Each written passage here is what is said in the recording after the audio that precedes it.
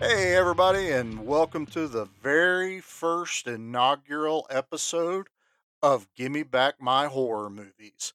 I'm Charlie. I'm going to be leading this wagon train to hell, I guess we'll call it. And with me on my little phone screen, like I do Dan, is Nate. Say hello to the people, Nate. What is up, Charlie? I am stoked. This is going to be fun, man. Nate, it's funny for everyone to understand that Nate is the exact same distance from me as Dan is because Nate also lives in Columbus, Ohio, just on the southern part of the what we call the outer belt. I lived there for a while, so this is how I know everybody up there. Um, so this is still telecommunicating over the phone and recording these bad boys, but this is going to be fun, man. I'm excited. We had Nate on. Was it Hellbound? We It had was you on Hellbound, Hellbound, didn't we? what, 2 episodes ago at this point for the Give Me Back My Action movies?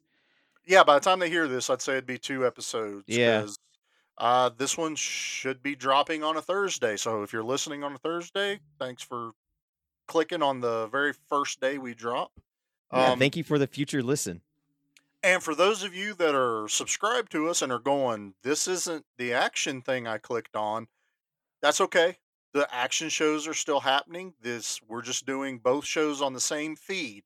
So think of it as a 2 for 1 click when you click on our subscribe thing on Podbean or Apple or Spotify or wherever you're at. Um, and I'm still trying to learn how to drive this thing. Dan usually drives the other show, but I think I'll do okay. He is a talking force. He is the talking force. He's the radio guy. And I am the action fanatic. And I have to pass the trophy to Nate on the horror end of it because Nate is going to be the in-house horror fanatic. Which is going to be a little strange that I'll be the one, being passenger, but also like, give me that steering wheel. We're going to drive this horror to dark and deep and depths of hell. And who Well, knows it what is. will come out on the other side. Yeah, and I said it during the Hellbound is there's not a lot of difference between horror and action movies. You There throw isn't. you throw a Jason mask on some of these action guys. Like I just watched, I had something on in the background, so I put Last Blood, the last Rambo movie, and that whole segment at the end in the cave, the tunnels, dude, put a Jason mask on him because It's Friday the that 13th.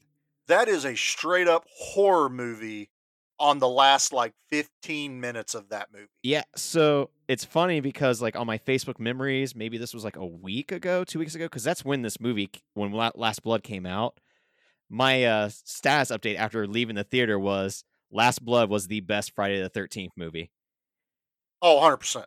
because it was, and then, I like, it was Mother's Day, because I decided I was going to drink the entire day while Hannah was at work and watch every single Rambo movie in order, and by the time Hannah had gotten home, I had just finished up Last Blood, and I was about 12 or 14 beers deep. And I was like, "You need to watch the last half hour of Last Blood. I'm not even going to show you anything else."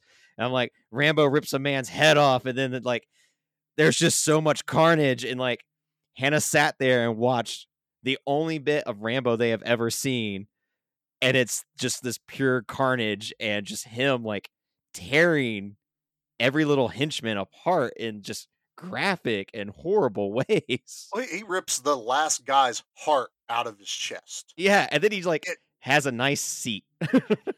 Yeah, then he sits down on a rocking chair and just looks out into the sunset. So, it's not a far stretch to think that I am a horror fan. I've seen probably 90% of the movies that Nate has seen. It's funny because Nate is obviously the younger of you're the youngest of the entire group of friends, aren't you? You're younger than Yeah, Cody? I'm the baby of the You're the entire baby. group. Dan's the old man, and that's my co-host on the other, and I get the baby on this show. Yeah, yeah, you But get the oldest old man, and then you get the baby on this one. yeah, so I'm sure I'll still be suggesting movies to Nate where he goes, "I've never heard of that," and I'll be like, "Oh, I forgot how old you are. It, That's it could right." very well happen. It's funny too because like when we started the Give Me Back My Horror movies Facebook page, you had posted like Chopping Mall was the one that really like got you in. And Yeah, I was thinking on mine when I posted mine was Trimmers. But I was like, man, mine might even be like Scream. And it's like, that's kind of a generational thing though, because It even though is. Scream came out in what, 96, 97, Yeah, it was late 90s. you think about that. I was like 8 or 9. What Uh, a perfect time to be, scared of something like that. And, as an adult, you realize Scream is way more humor in it. But like as a kid, that yeah, was terrifying, not knowing who was behind that ghost face mask.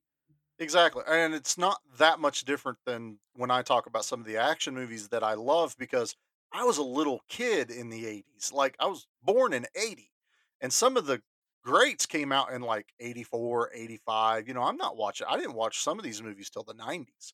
Um but it was so awesome having that like catalog of movies to go. That was awesome. What else you got? And I could watch like all 3 Rambos or I could watch 2 Terminator movies, and like with horror, once I got into it, Lord, I could go through at least 5 Jason movies by the time I was ready to start watching them, and then probably about 5 or 6, Nightmare on Elm Streets till I caught up to where the newer ones were coming out, Oh, in the no. I mean, mid 90s and late 90s. totally the same because, like, where I grew up, like, Grant, you grew up in deep country. I just grew up in like shallow country. Let's put it that way. I've never heard it um, called shallow country. I like that. yeah. Um, my nana had HBO, so she would record the movies off of HBO. So like I guarantee I have like a VHS mixtape somewhere. Yeah, hopefully if she kept any that may have like a Friday the 13th Part 3, a Child's Play 2, and then like a random Freddy movie. But I Yeah. remember from our local video store, our local grocery store had like a little section after you first walked in and get past the registers, they would have the VHS titles to Mhm. rent. And I remember we rented Freddy's Dead when that one had came out. Yeah. So that I Alright, mean yeah, that's very early 90s. Like I can't even remember that's what year that came off the top of my head. that's when I remember being, like, right in the window of me watching these movies is when that came out, and also I remember being a kid at that time because there was the whole video game sequence in Freddy's Dead. It had, Yeah. Roseanne Barr and Tom Arnold, and everyone my age was watching Roseanne, so, that's one of those that I caught up to Freddy's Dead, and I had the same thing. My buddy Ben, we've talked about him before. We would rent every movie possible if it was horror or action. It came down to whether we could even get it down here. But this movie that we're getting ready to talk about is one of those movies I remember renting with Ben, and I watched it first on VHS. And everyone's seen the title, obviously. We are doing Near Dark, and there's a reason we picked this one first. Not just because it's the banner art on the Facebook group when I made it, because I wanted something that looked cool. And then it dawns on me that I start looking at it closer, going, oh man, I actually picked the near dark, like this artwork, and it's all of the characters, and never even realized when we picked this movie to do. Nate's like, oh yeah, I like the banner. And I'm like, shit, I did do that as the banner on the It group. turns out when we made the group, we inadvertently gave you the teaser for the first episode two It's months been in ago. your Didn't face. even know it. Been in your face the whole time. But the other reason I wanted to pick it is this is on the same feed as the action feed. So I know a lot of action guys are probably going to listen to this. Hopefully you keep listening. But this is kind of a bridging movie for us because the majority of this cast was in Aliens. We Yeah. have Lance Henriksen, who was Bishop in Aliens. He's Jesse in Near Dark. We have Bill Paxton, man. That man needs no introduction. He plays Severin in this. He Um, steals every scene of any movie he's in. God, I miss Bill he really Paxton so does. He much. really does. We also have Jeanette Goldstein, who was Vasquez with the minigun in Aliens. She's Diamondback in this. This is also directed by a future wife of James Cameron, um, Catherine A Bigelow. short-lived marriage. Yeah, But I there's don't definitely history there. I don't know how people think marriages in Hollywood are supposed to work, man. There's so few that have lasted like over 20 plus years, and you're just like, why do you guys even bother? At Yeah, this like, point. so many times where it's like, "That's, like, the 3rd one, you're going for the turkey." Yeah, and there's even a small little Easter egg that James Cameron is in this movie. Yep, he has a Uh, small little cameo. A piece yep. of him does. One piece of him, he gives Bill Paxton's character the bird when Bill Paxton's hitchhiking, and it's just a nice little thing. And it was also they asked James, this script came across Paxton's plate, and he loved it, and he actually sent it to Hendrickson. Hendrickson, man, this guy took this script into his soul.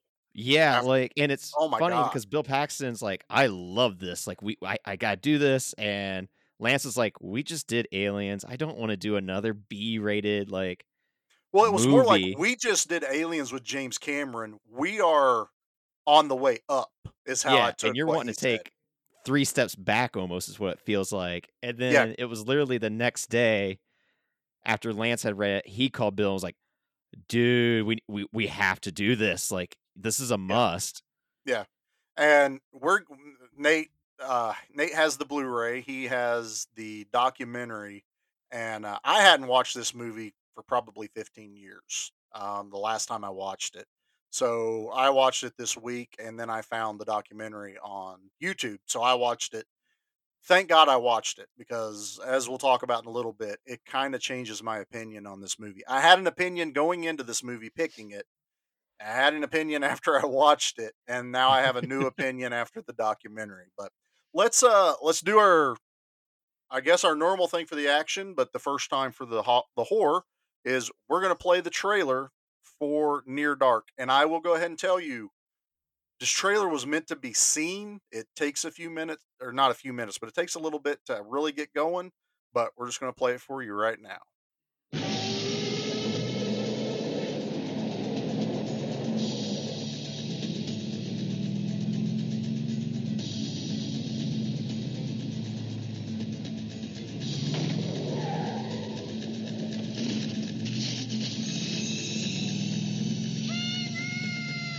Howdy.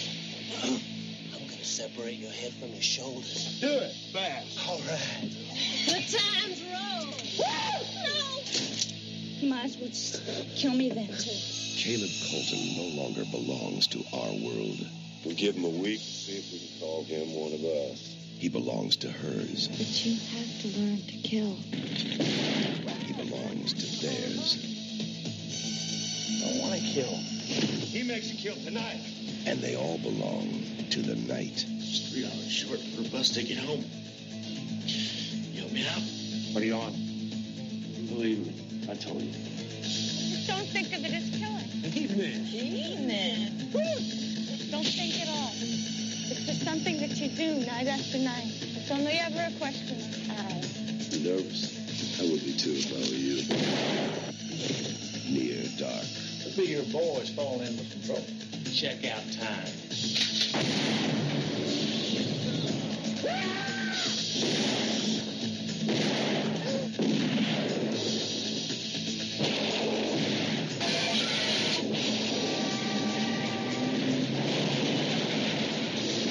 Bought yourself some time, son. God damn, this is my family. Let him go.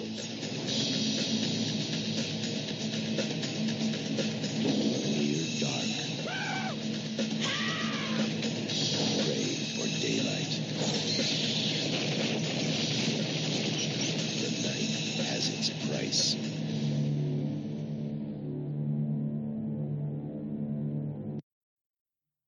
So yeah, that was it's a visual trailer. I will It tell you that right now. You can even tell with the trailer, like, you're in for a dark ride, and that kind of hurts the movie in a way, only because there was another really tiny, maybe small, independent vampire movie that came Mhm. out the same year that beat this to theaters by, like, a A month. month? Yeah, it was like a month that it beat it. Yeah. What was that movie, Nate? I don't know if I've ever heard of it. I don't know if you've heard of it. It's called The Lost Boys. Lost Um, Boys. What, the Peter yeah, Pan it has a guys? sexy sax man. Oh, now I do remember the sexy sax man. Yeah. Yeah, that beat this movie, and, if we wanna get into the box office numbers real quick. Yeah, go ahead, go ahead. You'll take the Dan roll on the box Yeah, office. I'll do the Dan roll on this. This had a budget of $5,000,000, and domestically, throughout its entire run, it only made 3.3 million. And Ouch. opening weekend was $635,789. Opening weekend. Ouch. So it flopped big time. Where in comparison, this little indie Lost Boys made something like 32 million. So one went down in history of being remembered, and the other one kind of gained a super cult following and being loved by all. But it's definitely Yeah. not as popular as the Lost Boys. Like, I know when I had mentioned to a group of friends of what episode we were going to be doing first, I was like, "Oh, we're going to do Near Dark." Like, I'm really excited for it. It's one of my favorite vampire movies. And the reaction is, "I don't know what that movie is." I was like, Yeah. crap." But that's what I prefer. I've learned over the course of what little bit of podcasting we've done is the obscure is actually goes over really well with people Yeah, because it's they'll be more like, fun. yeah, they'll either be like, I've never heard of that. Let me listen to this episode. Or it'll be like, I've never heard of that. Let me watch it. And then I want to hear what these guys have to say about it. So we'll tell you now, if you haven't seen it, you're gonna have a little bit of trouble finding it. Shudder had it for 2 months, If and that. then they didn't have it anymore. Matter of fact, the trailer I have was it had the Shudder logo at the bottom, Oh, but really? for some reason they don't have the movie on there anymore. I had to go through a guy that knew a guy to get a copy to watch. Nate has a Blu-ray, but what that last printing was 2009, something like that. Yeah, and like it shows because like I remember when I first wanted to see this movie, I didn't see it till I was like in my early 20s. It was just Mm, like, oh yeah, this is a vampire movie of Lance Henriksen. I need to see it. And like I remember going to hunt it down, like couldn't find it. I was like, I remember like seeing used copies of this DVD like at used video stores, back when DVDs were super yeah. relevant. And it's like, what the hell? So I actually had to like pirate a copy back then in order to Oh, watch this. And I remember like the picture to it was terrible. And it was like, all right, this must have been a rip from a VHS or one of those like the early DVD days when something was they just converted the VHS to a disc. yeah, Like the first Matrix is a culprit of that, where it's like, oh, like the first Matrix didn't have good picture until it was like re-released on Blu-ray, I think. yeah. Till they really started realizing that whole like THX process that Lucas started Yeah. doing and get things And better. then my significant other and I, when we started dating, I had mentioned Near Dark to them and they had never seen it. I was like, oh, you have to see this movie, but I can't find a copy of it anywhere, like without spending like $70. So I was like, I'm Yeah. not doing that. Well, my first birthday of us being together, they bought me a copy of it. And I was like, oh, hell yeah. And like, we sat down, watched it like that night on my birthday. And I was like, this is incredible. Like, it's still like, I still love this movie. But with it being the Blu ray, the picture's a little off. Like, it just looks a little plastic. I don't know And how else to describe it. Like, this movie, even from like being a cult status, it still has not gotten a proper release. Um, no, and watching it last night, the version I have is the Blu-ray rip, and I'm like, man, this is almost too clean. Because I watched it originally on a VHS. I wish I could have done that again because I these movies. This was done in '87. Yeah, '87. They weren't filming these movies for high def. They weren't filming these movies for DVD. This was for theater and eventual VHS release. So things are lit a certain way. Things are left grainy to hide things that you're not supposed to see. And this is I think I complained about this on Dark Man when we did Dark Man. Was there's an alleyway scene in that movie that I'm like, you're not supposed to see all that. That kills the mood. And there was a lot of this movie that I'm watching, and I went, I appreciate that I can see certain aspects, but I'm like, you're also killing the mood of this movie that is called Near Dark, was filmed almost entirely at night. There's only a few days that they filmed during the day. Um, that also brings up, that'll bring up another issue I have with this movie later. But but like, yeah, like even I just looked up a VHS copy of this is $25. It's like this movie is well That's sought not bad. after. That's Like actually not bad. it's just I one of need those a like unless you find it at Goodwill for the dollar because Goodwill doesn't realize what they've got on their hands. But well here. even it's supposed to be getting a 4K re-release, and that was what was coinciding with that Shutter.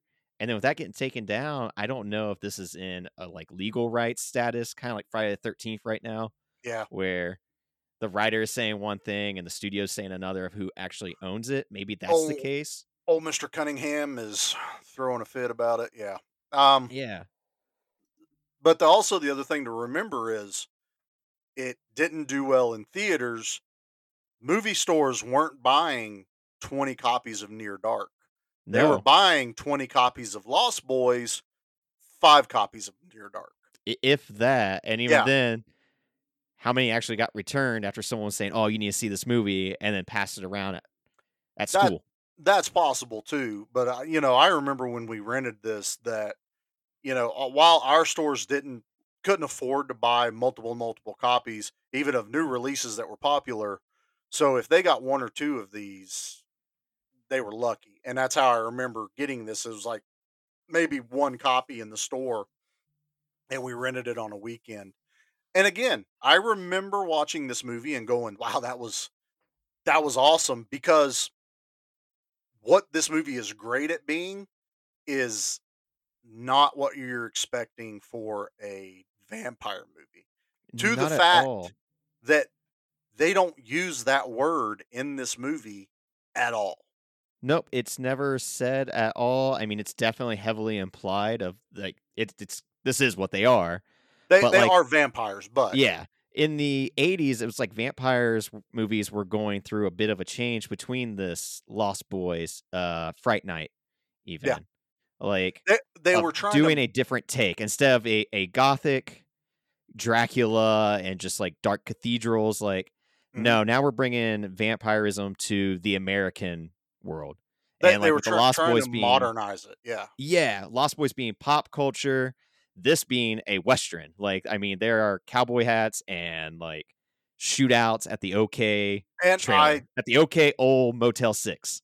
I'll say right now, that's probably my favorite part of this movie is this almost Western feel of those type of movies, the almost like a lone gunman going on a quest and then you also have this whole storyline of a family just trying to survive in a world that's they don't age. So they're stuck in their respective eras and they keep trying to have to adapt to the modernization of the world.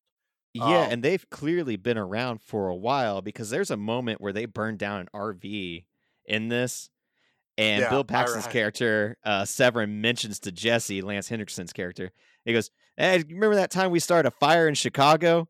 And it's like, oh man, they're yep. responsible for the Chicago fires from, the 1800s. How cool is that? And they don't they don't really do a backstory proper in this movie. You get little tidbits like the Chicago fire thing. Um, Jesse kind of has the most that he reveals of where he's from because Caleb asks him, "Hey, how old are you?" And he goes, "Well, I fought in a war for the South. We lost." So Yeah. he's Confederate, and I'm gonna say if you watch this movie, also watch the documentary on YouTube about this movie because Lance has a backstory for his character, and my Yeah, God, like it's he got phenomenal. fully into character to where like um his character Jesse was in a battle on the Chesapeake River, and He's in then the like Confederate Navy. He's like, I yeah, didn't he's in want the to be a Confederate army. Navy, I wanted to be a navyman. I'm like, that's and awesome. then like his ship goes down and he washes up on shore, and he said it was a vampire harpy that Yeah, he that found his body that was dying and took pity on him and then brought new life into him and turned him into this newfound monster that he has become. And yeah, it's like and that's all from Lance's mind. Catherine Bigelow didn't write no, that. no, because he's saying when he told Catherine, she's just like awestruck, like Wow. Basically, I bet she's like, "Why aren't you writing movies or Yeah, doing like something like that?" you just like And stick in character, which you could tell when watching this movie too, or it's like I don't think you realize that you're not a vampire, Mr. Hendrickson. Like dude, you're just an actor, but like he is so like in character during this entire movie mhm. that like when you hear about the stories of what he was doing when they weren't shooting, Oh, he it's stays in hysterical. character. He stays Yeah. in character the whole production, off camera, on camera.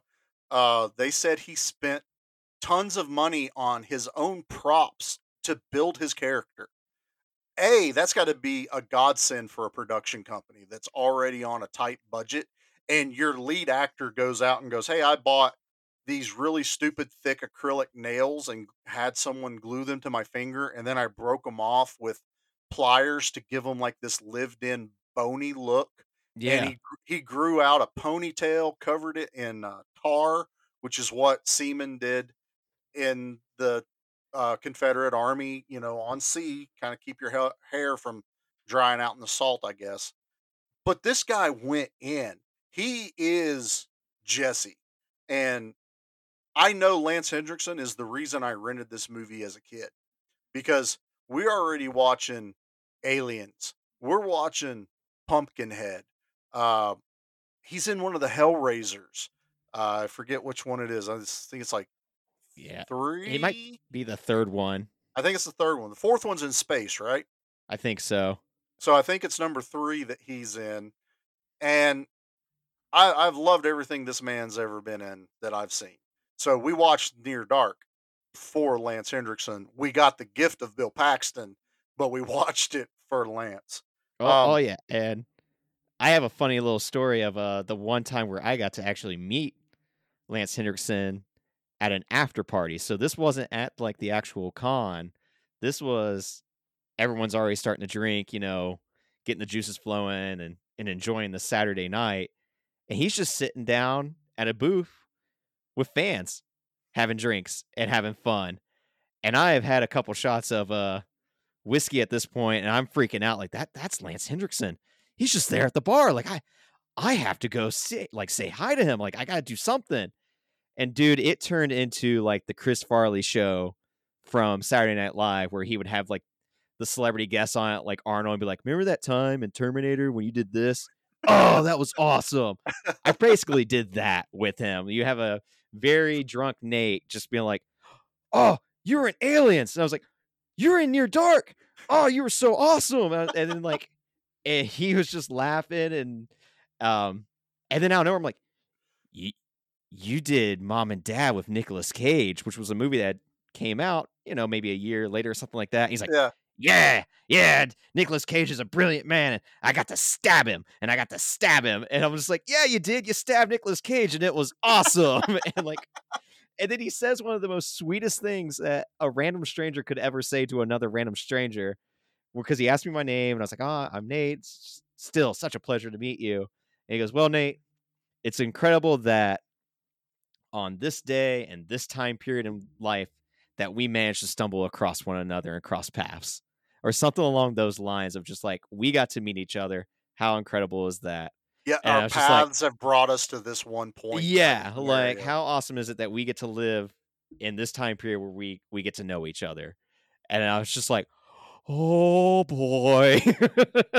Oh man, that's And it was just that's like, I'm not worthy. I'm not worthy. I need to back away now. Like I am on the ultimate high. So he is like forever has my respect, even from all the movies and stuff. But I'm just like, yeah, what a kind, gentle man. Because like when you watch his movies, you get this rough, rugged, like uh, you know, I guess stereotype from him. And like he's the complete opposite of yeah. that. Like he's such a kind, gentle soul.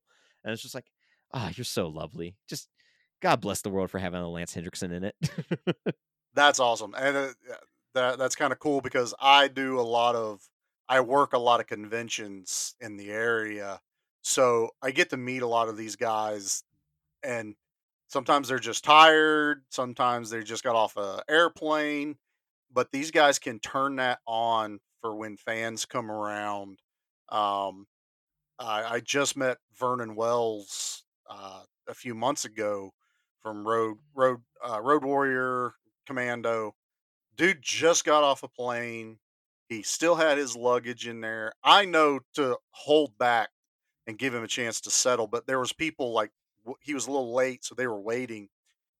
He tucked his suitcase right under his table. He got his pictures out. He got a glass of water, and the man was signing autographs and taking pictures within like 10 minutes of showing up at the con. And I'm like, that right there, that's a good guest to have at a show. Yeah, You that know, is what you want at your show. and Then what you don't I want see all is the little Nates running around though too. yeah, You know, you don't want "Oh!" the person that's like me going, "We go in, no more talk, we kill," because I know that's what I would do, and I'm like, "Damn it, I know he's just a normal person I need to talk to," because like I've had those conversations Yeah. with celebrities. Like when I met David Arquette, I had him sign a copy of See Spot Run because I knew Yeah. everyone was going to have Scream. I knew everyone was going to have Eight-legged freaks and all that Eight-Legged stuff. Freaks. Yeah, just like his horror stuff. And I was like, dude, I really liked this movie as a kid. And I was like, I thought it'd be funny just to have you sign this one as like a one-off. And we just started talking about. He's like, oh yeah, like this is like the first time someone's brought this up. Like this is an old one. I did not expect this. And I was like, well, yeah. And it was his birthday. I was like, happy birthday. Like sorry that They you're spending love it that here stuff, and man. at Yeah. a con, but thank you for at least spending that time here. And he was really cool with it. Like if you ever get a chance to go to a convention, any listeners out there, like just do it. Like it's a little nerve-wracking, it's a little overwhelming at first, but if you don't know what's going on or like how to interact with people, like Adam, just ask like anyone, because we all want you to have like the best experience and to keep going and to keep these like growing. No, that's great stuff, man. I'll tell you what, man. Let's do real quick. Let's take a commercial break, and when we get back, I want you to do a kind of quick synopsis because you know this movie a little bit better than me. So when we come back, let's get a quick synopsis. We'll dig into some of our favorite parts, and we'll just continue talking. Sounds So good. we'll be right back.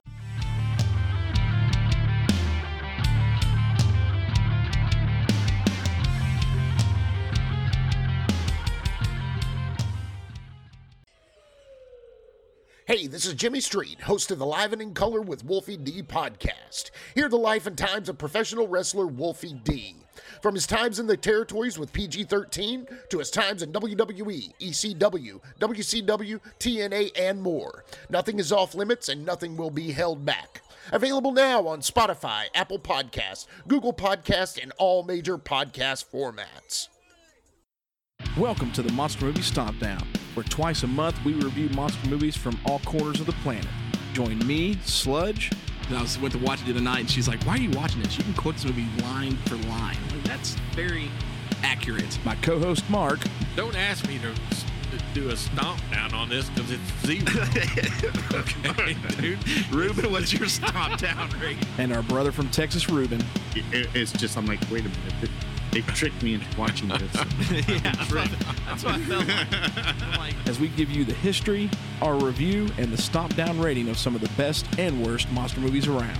Available through the Podbean app, YouTube, Apple Podcasts, Google Play, and Amazon. Make sure and check us out on Facebook and Instagram. Just how drunk are we gonna get? Welcome to Good Beer, Bad Movie Night, where each month we drink finely crafted brews while watching terrible films in order to see just how drunk you have to get to enjoy them. So tune in and join Troy, Kilroy Kreitz. Oh, that was pretty good. Thank you. Dave. I have the weirdest boner. And Pete. IPAs are ales, meaning they are bottom fermented. Excuse me, they are top fermented. I that up. Try that again. As we drag Kathleen, Hear me. kicking and screaming through an alcohol-fueled podcast dedicated to movies of questionable quality and the frosty adult beverages that help make them tolerable. Good Beer, Bad Movie Night. Clearly, it's the beer's fault.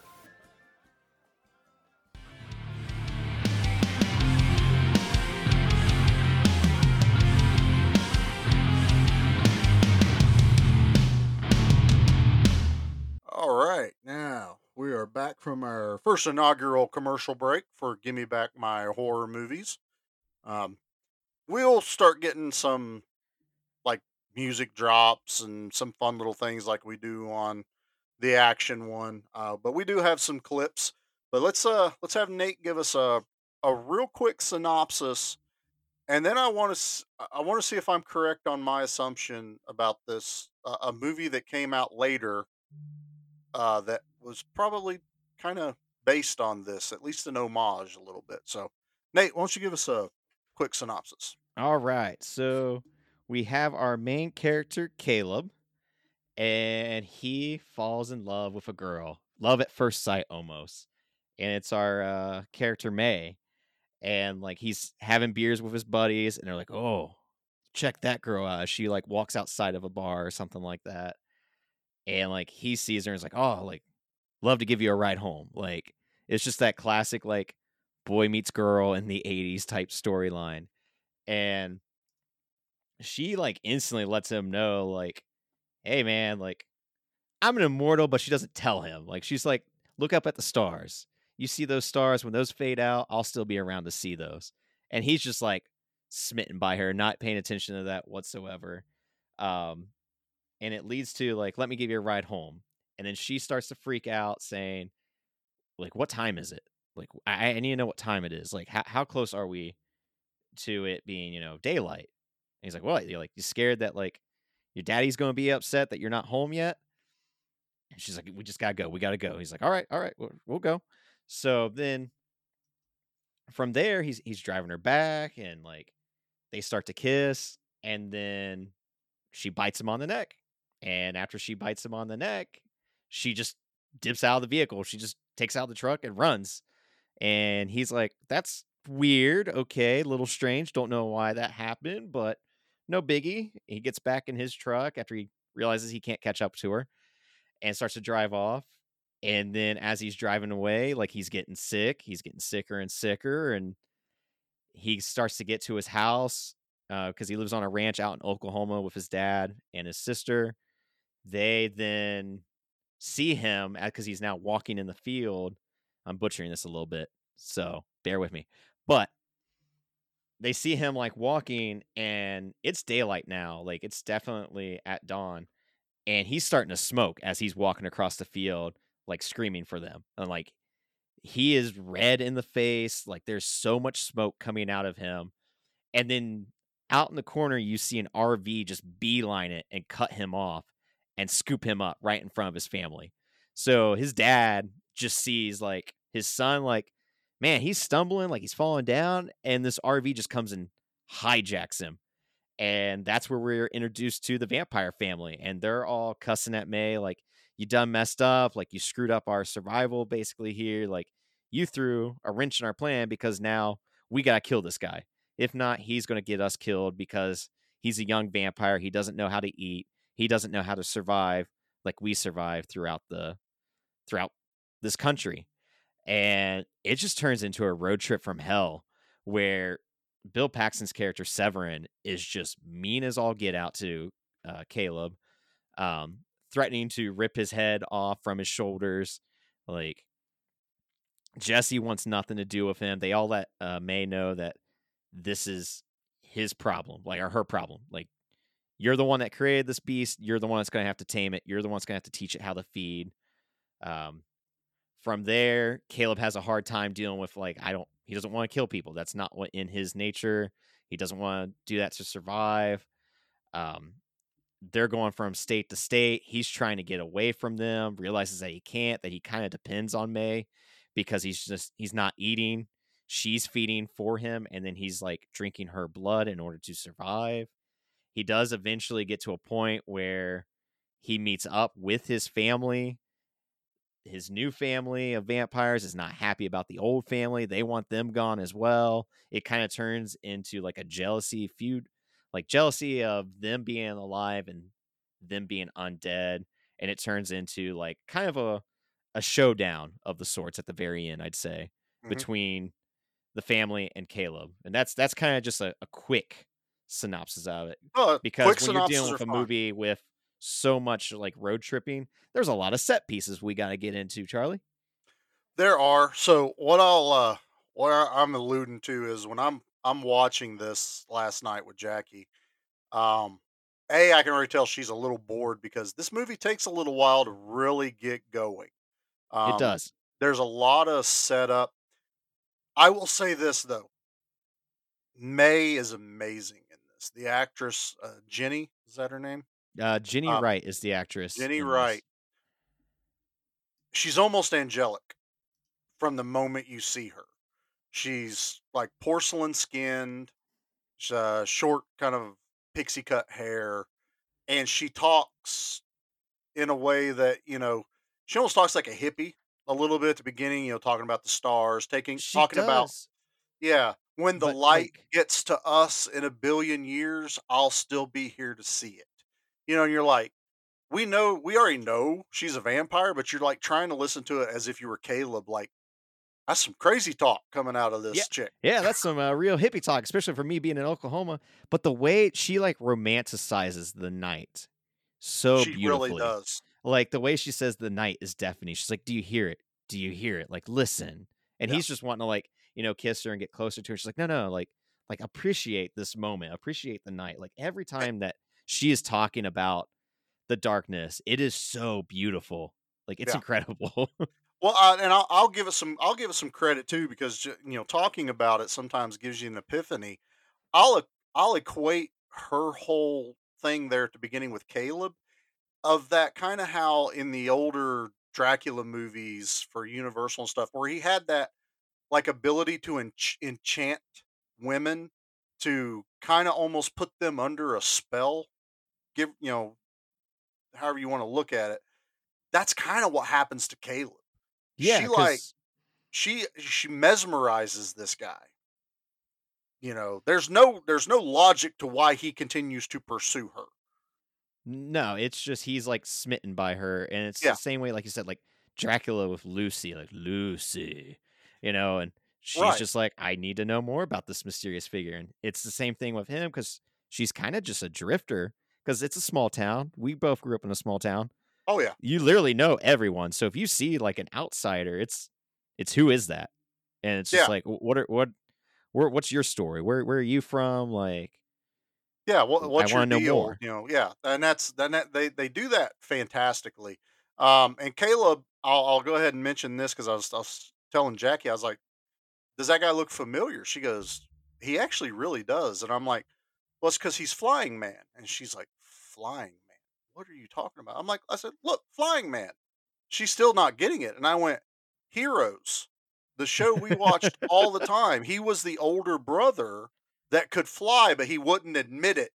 He was always denying that these people with powers existed until, here was it Hero? Yeah, Hero goes, "Oh, it's Frag Man," and he saw him fly. I was like, "That's Adrian Pazdar," and that's from now on he will always be Flying Man to me. And he's But done nothing but like TV work after this, it seems like. well, you know what? You find your thing. Yeah, Jenny there's has nothing done wrong with that. Jenny has done nothing after this movie, and she has not Oh, kept up with anyone. I Well, have you I found stumbled upon something. a little bit of creepiness with I it. wouldn't call it creepy. Let's call it creativeness. Creative. So I was watching the documentary on the Blu-ray that Charlie watched as well, and Adrian Pastor had mentioned to it because I'm like, man, Jenny's not being shown like at all in this documentary. I No, was like, that's kind of strange. You notice those kind of things.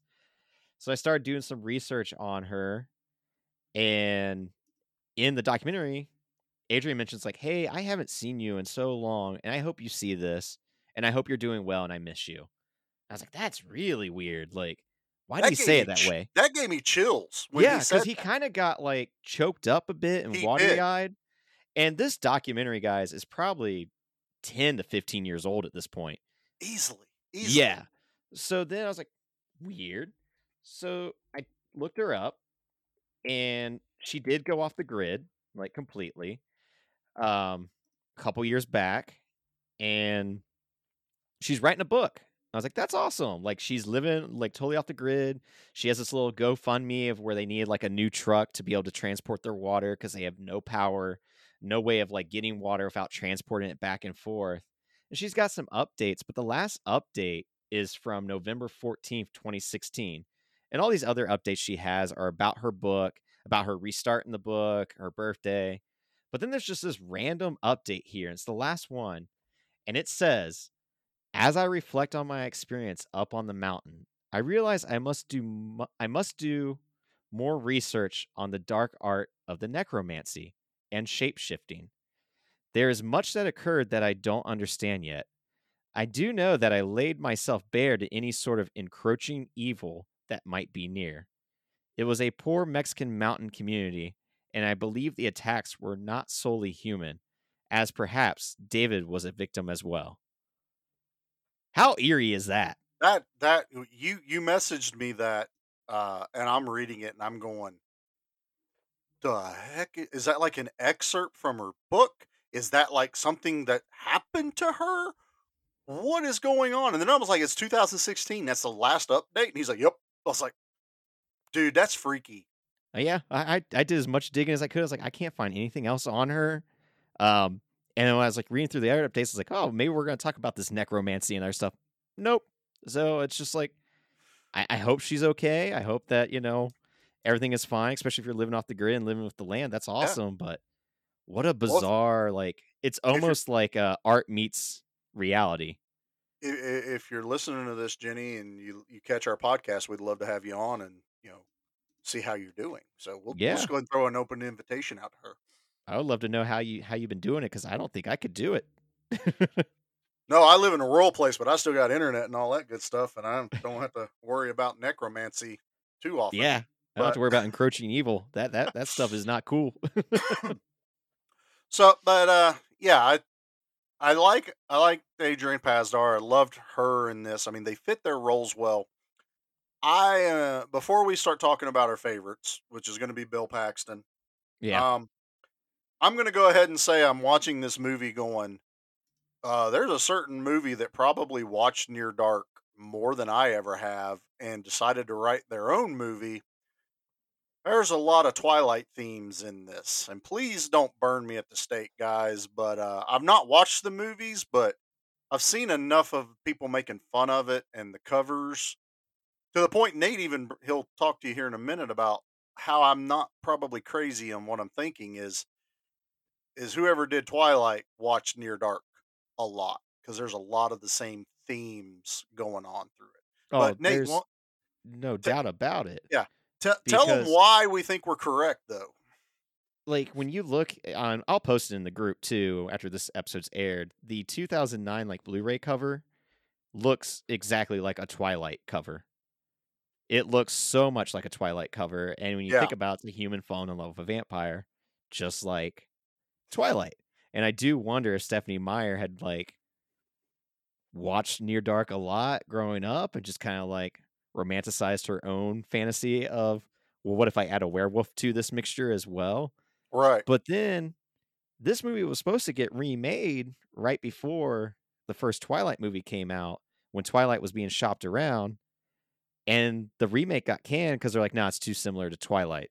So in a weird way, the movie that may have, we don't know, inspired Twilight got canned remake because it was too close to Twilight. And it's just kind of strange. Very, very odd of the coincidence there. I felt better once Nate was telling me that stuff, because I was like, man, I know how people hate the Twilight movies, and there's their fans, and they're a rabid bunch, and you know what? I'm not really dissing it. I've not watched the movies. I don't ever plan on watching the movies, but I'm watching Near Dark last night going, man, I'm getting some heavy Twilight vibes, at least till our favorite stuff starts happening. And that is going to be the scene-stealing, scene-chewing maestro of movies, Mr. Bill Paxton. I love his character, Severin. When he comes on, is the definition of cool. Oh my God. He is slick, cool, doesn't care what anyone thinks about him, but just has this air of, man, I could hang out with that guy. And I have loved Bill Paxton since day one, since I've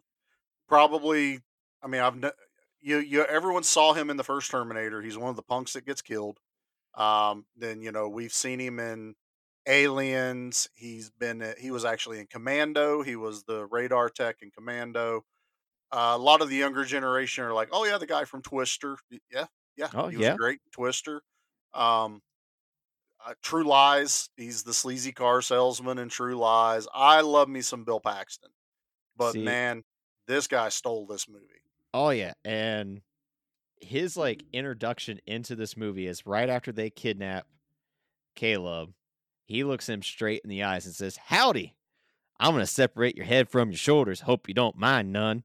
And just like his southern type accent, and he's got that leather jacket on and like that wife beater that's underneath, and he's Yep. got, like you said, that slick back hair, and he just looks He awesome. he wears cowboy boots with spurs. Yeah. He is cool.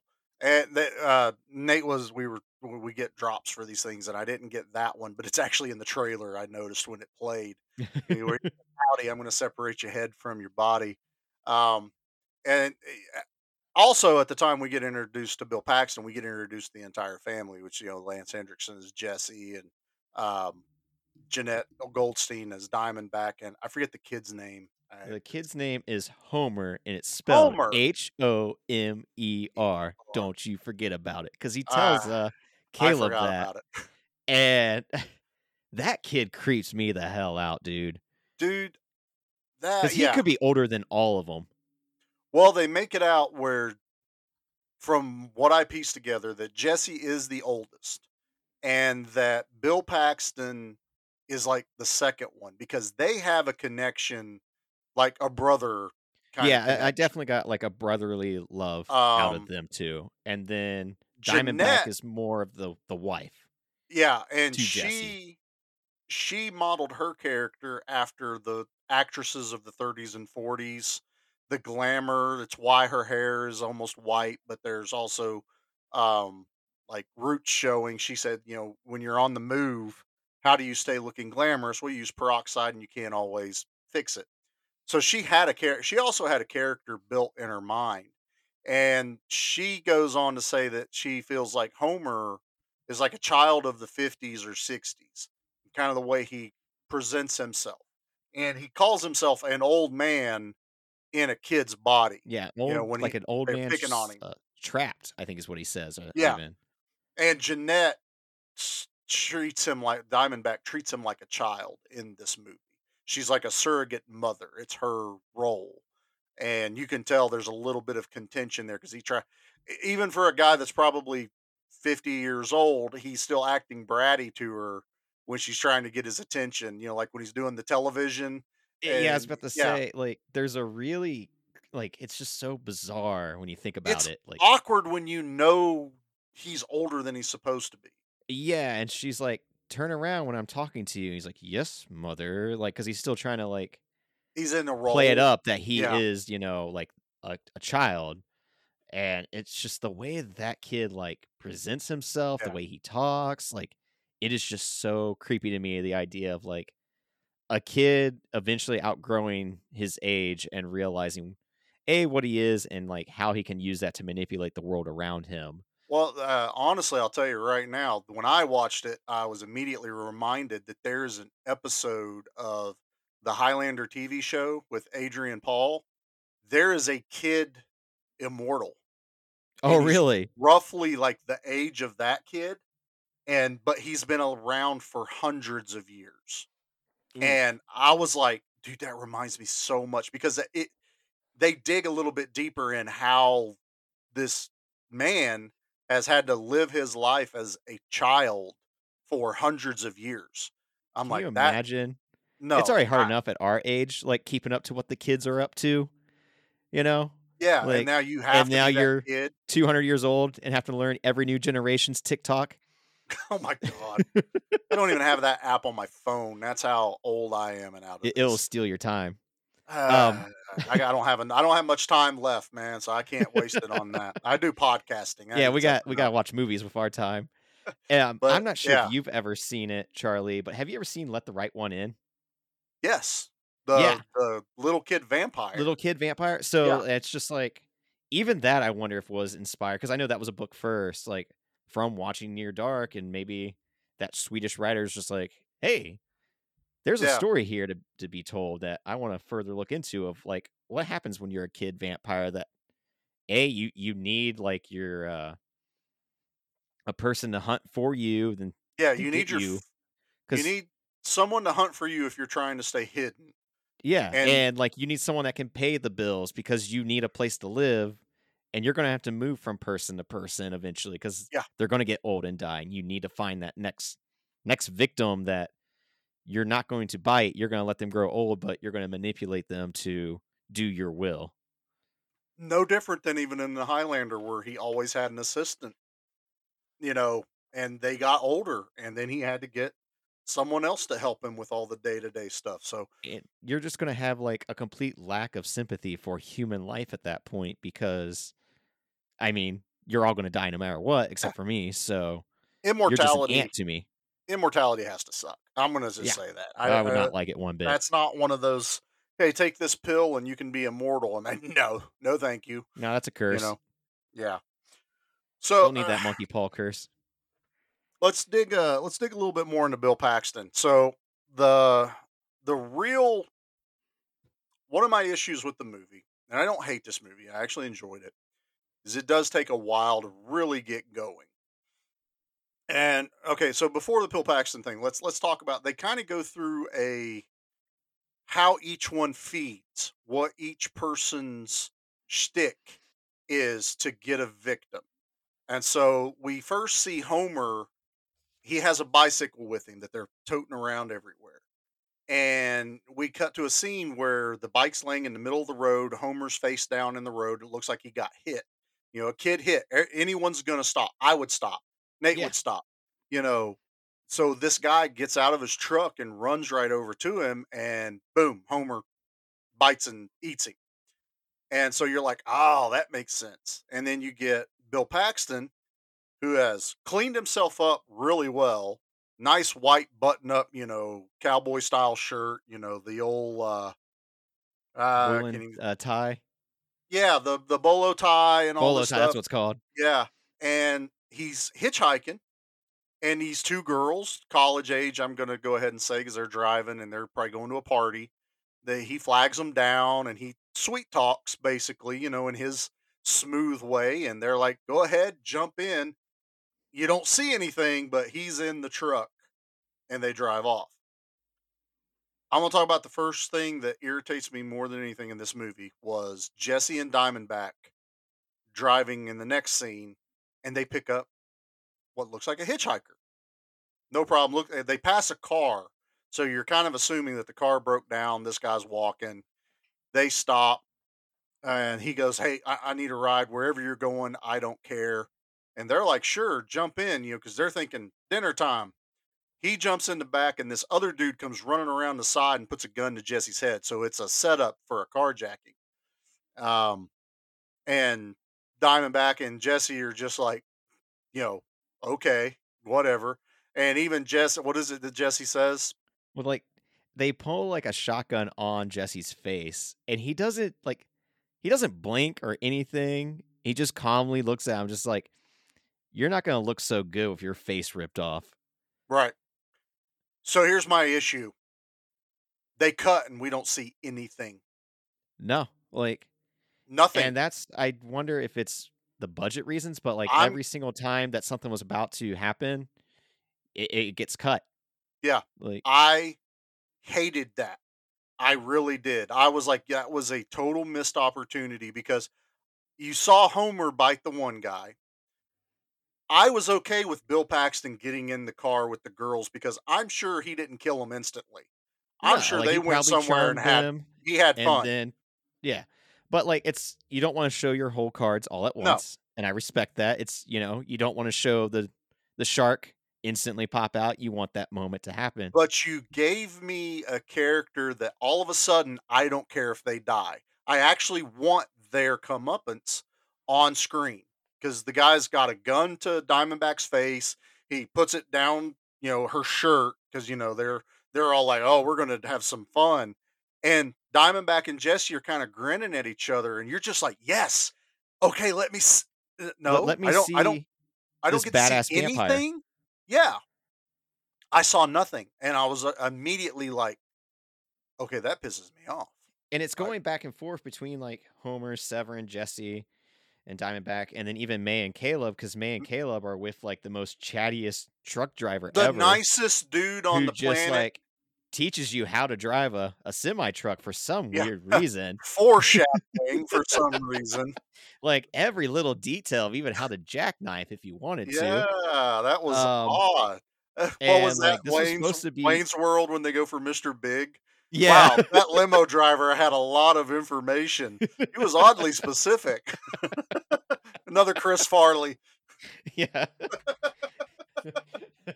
Even Hellbound, we mentioned Wayne's World, so that's just gonna happen every episode. I love Wayne's World, man. That's all there is to it. But like that was supposed to be Caleb's first kill, and he couldn't do it. And May had to do it, and then Caleb had to bite onto May's wrist to just get enough blood to survive. I'm going to say this. Cinematography and the beauty of this movie is fantastic. Even that scene, they're next to oil pumpers that, those things you see out in the fields that are so she is pumping the lifeblood into Caleb. I just saw your face going, yeah, I didn't even pick up on that. Yeah. I'm also instantly going, well, whoever did Blade watched Near Dark, because that's exactly what they do in the Blade movies when Blade needs a little bump, a little pick-me-up, is he's always gotten a little bit of blood from either another vampire or the girl from the first one. Yeah, like in order for her to survive a little bit, it was just like, here, you're going to need a little bit of my blood. And he gives the other girl in the second one, he gives her his blood. Yep. So Nisa can survive. So I'm already getting those vibes, but I was like, I was still kind of like just took back by, I get it. I get what you were saying there with the pumps. And I was like, that was a beautiful shot. I'm still pissed I didn't get to watch the hijackers die, but it was beautiful. And like, it just, in the Blu-ray version, it could look even better if it had a little bit more of that graininess to it. Yes. If it had a little bit more, instead, like, we get this weird coat of paint for that nighttime shot. I will die on this. I will die on this hill that Blu-ray needs to figure out how to not clean everything. Like, don't put a filter across the whole movie. Sometimes go back and go, okay, that was never meant to be that clean. Let's darken that back. Let's put a little bit of grit, because you lose the emotion of the movie. That I get sucked out of it when something's way too clean. I still wish, and I guess maybe with just 80s and like, 90s as well. But if you had like a 35 millimeter like filter app that you could just turn on or off for those older movies. Yeah. Because like, I know like with me growing up, it wasn't until like maybe 10 years ago that like 35 millimeter movies weren't being showed in Springfield anymore. They had finally moved to digital. So a lot of like even newer movies I have still seen on film, which is awesome. Well, I mean, now I have to go to like an independent theater in downtown if I want to see anything actually on film that they'll do actual like special like showings of. Yeah, it's only been within like the past 5 years that they've even started filming with the higher end digital 4K stuff. I mean, a lot of guys weren't ready to make that, because you now have to relearn how to shoot a movie. The documentary was great because it goes really in depth with the director of photography, and he's the guy that did Terminator. He's the guy that did so many of these great movies, and he did a lot of nighttime type movies. He so that's why the shots are so great, is because he knows how to capture with little light sources. He was able to put light where he wanted, not block light like if it was in the daytime. Yeah. Because everything's lit. And I appreciate that. And that's one reason why I can't dog this movie too awful bad, was because it is a beautiful movie. It is a larger budget independent movie, honestly, is what this ends up being.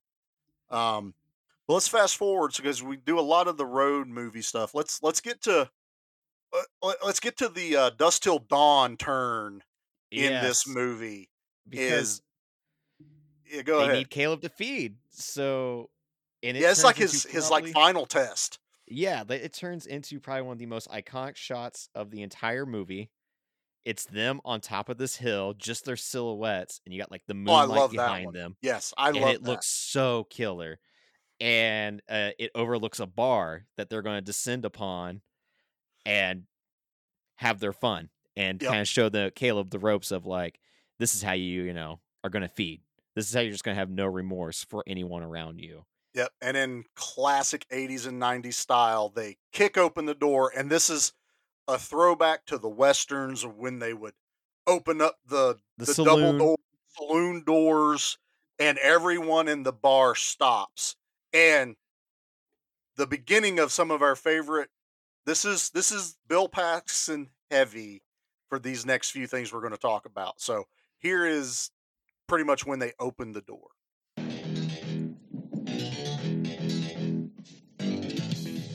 Well, I'll be goddamn. Shit kicked her head.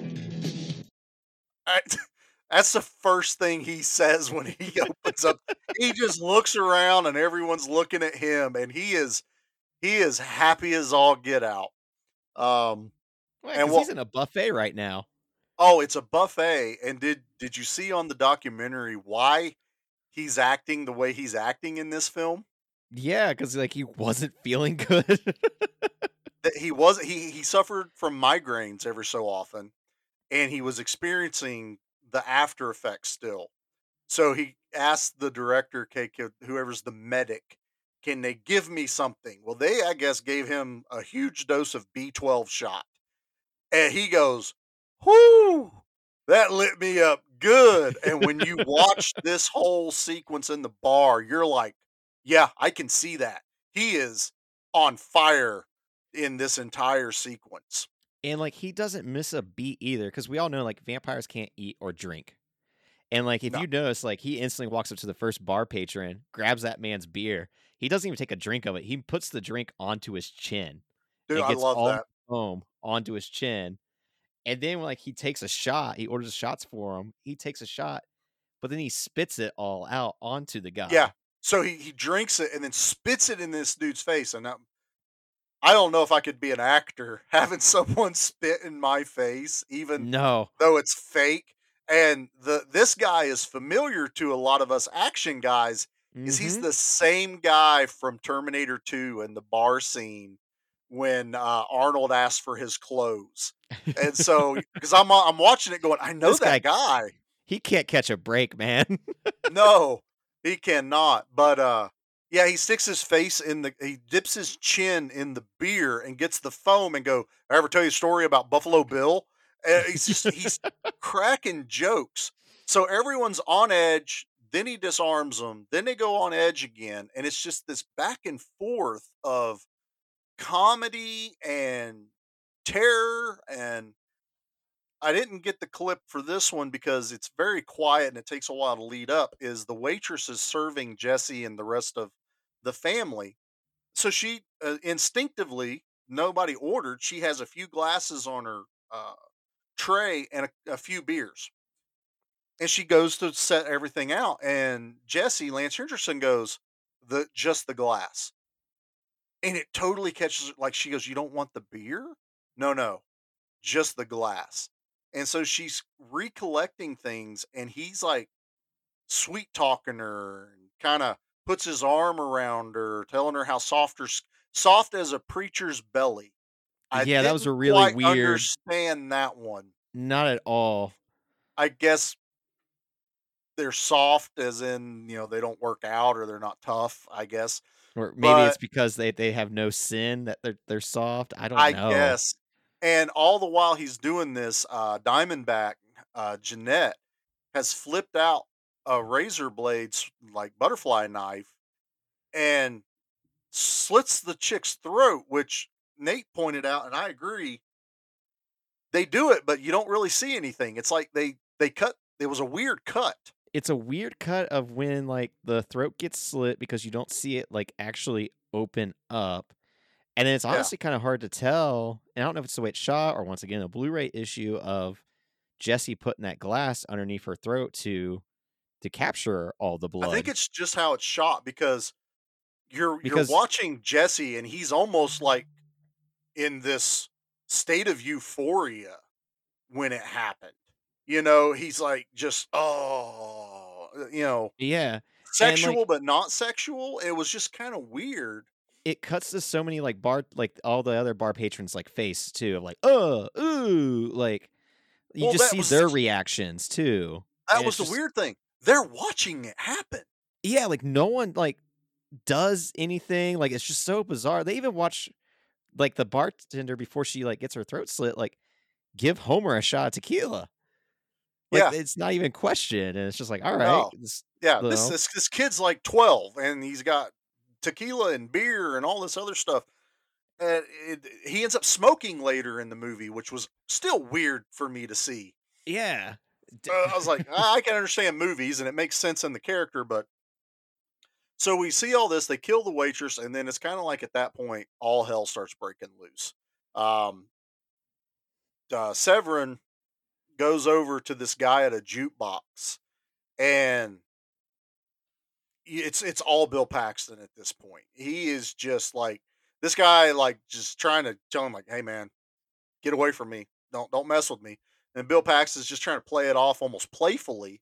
And the guy pulls a knife out and he just knocks it out of his hand. And then the guy grabs Bill Paxton by the throat and starts like, you think choking him, because Bill Paxton's like going, and then turns his head and starts laughing like it's not doing anything. He's like, and slams the dude back into the jukebox, pulls the neck back, gets ready to bite into his skin, and he's like, I hate it when they don't shave. And then we get the most iconic, I think, line in this movie, and straight Bill Paxton. And I did grab this one. So he finishes biting this dude's neck, and then this.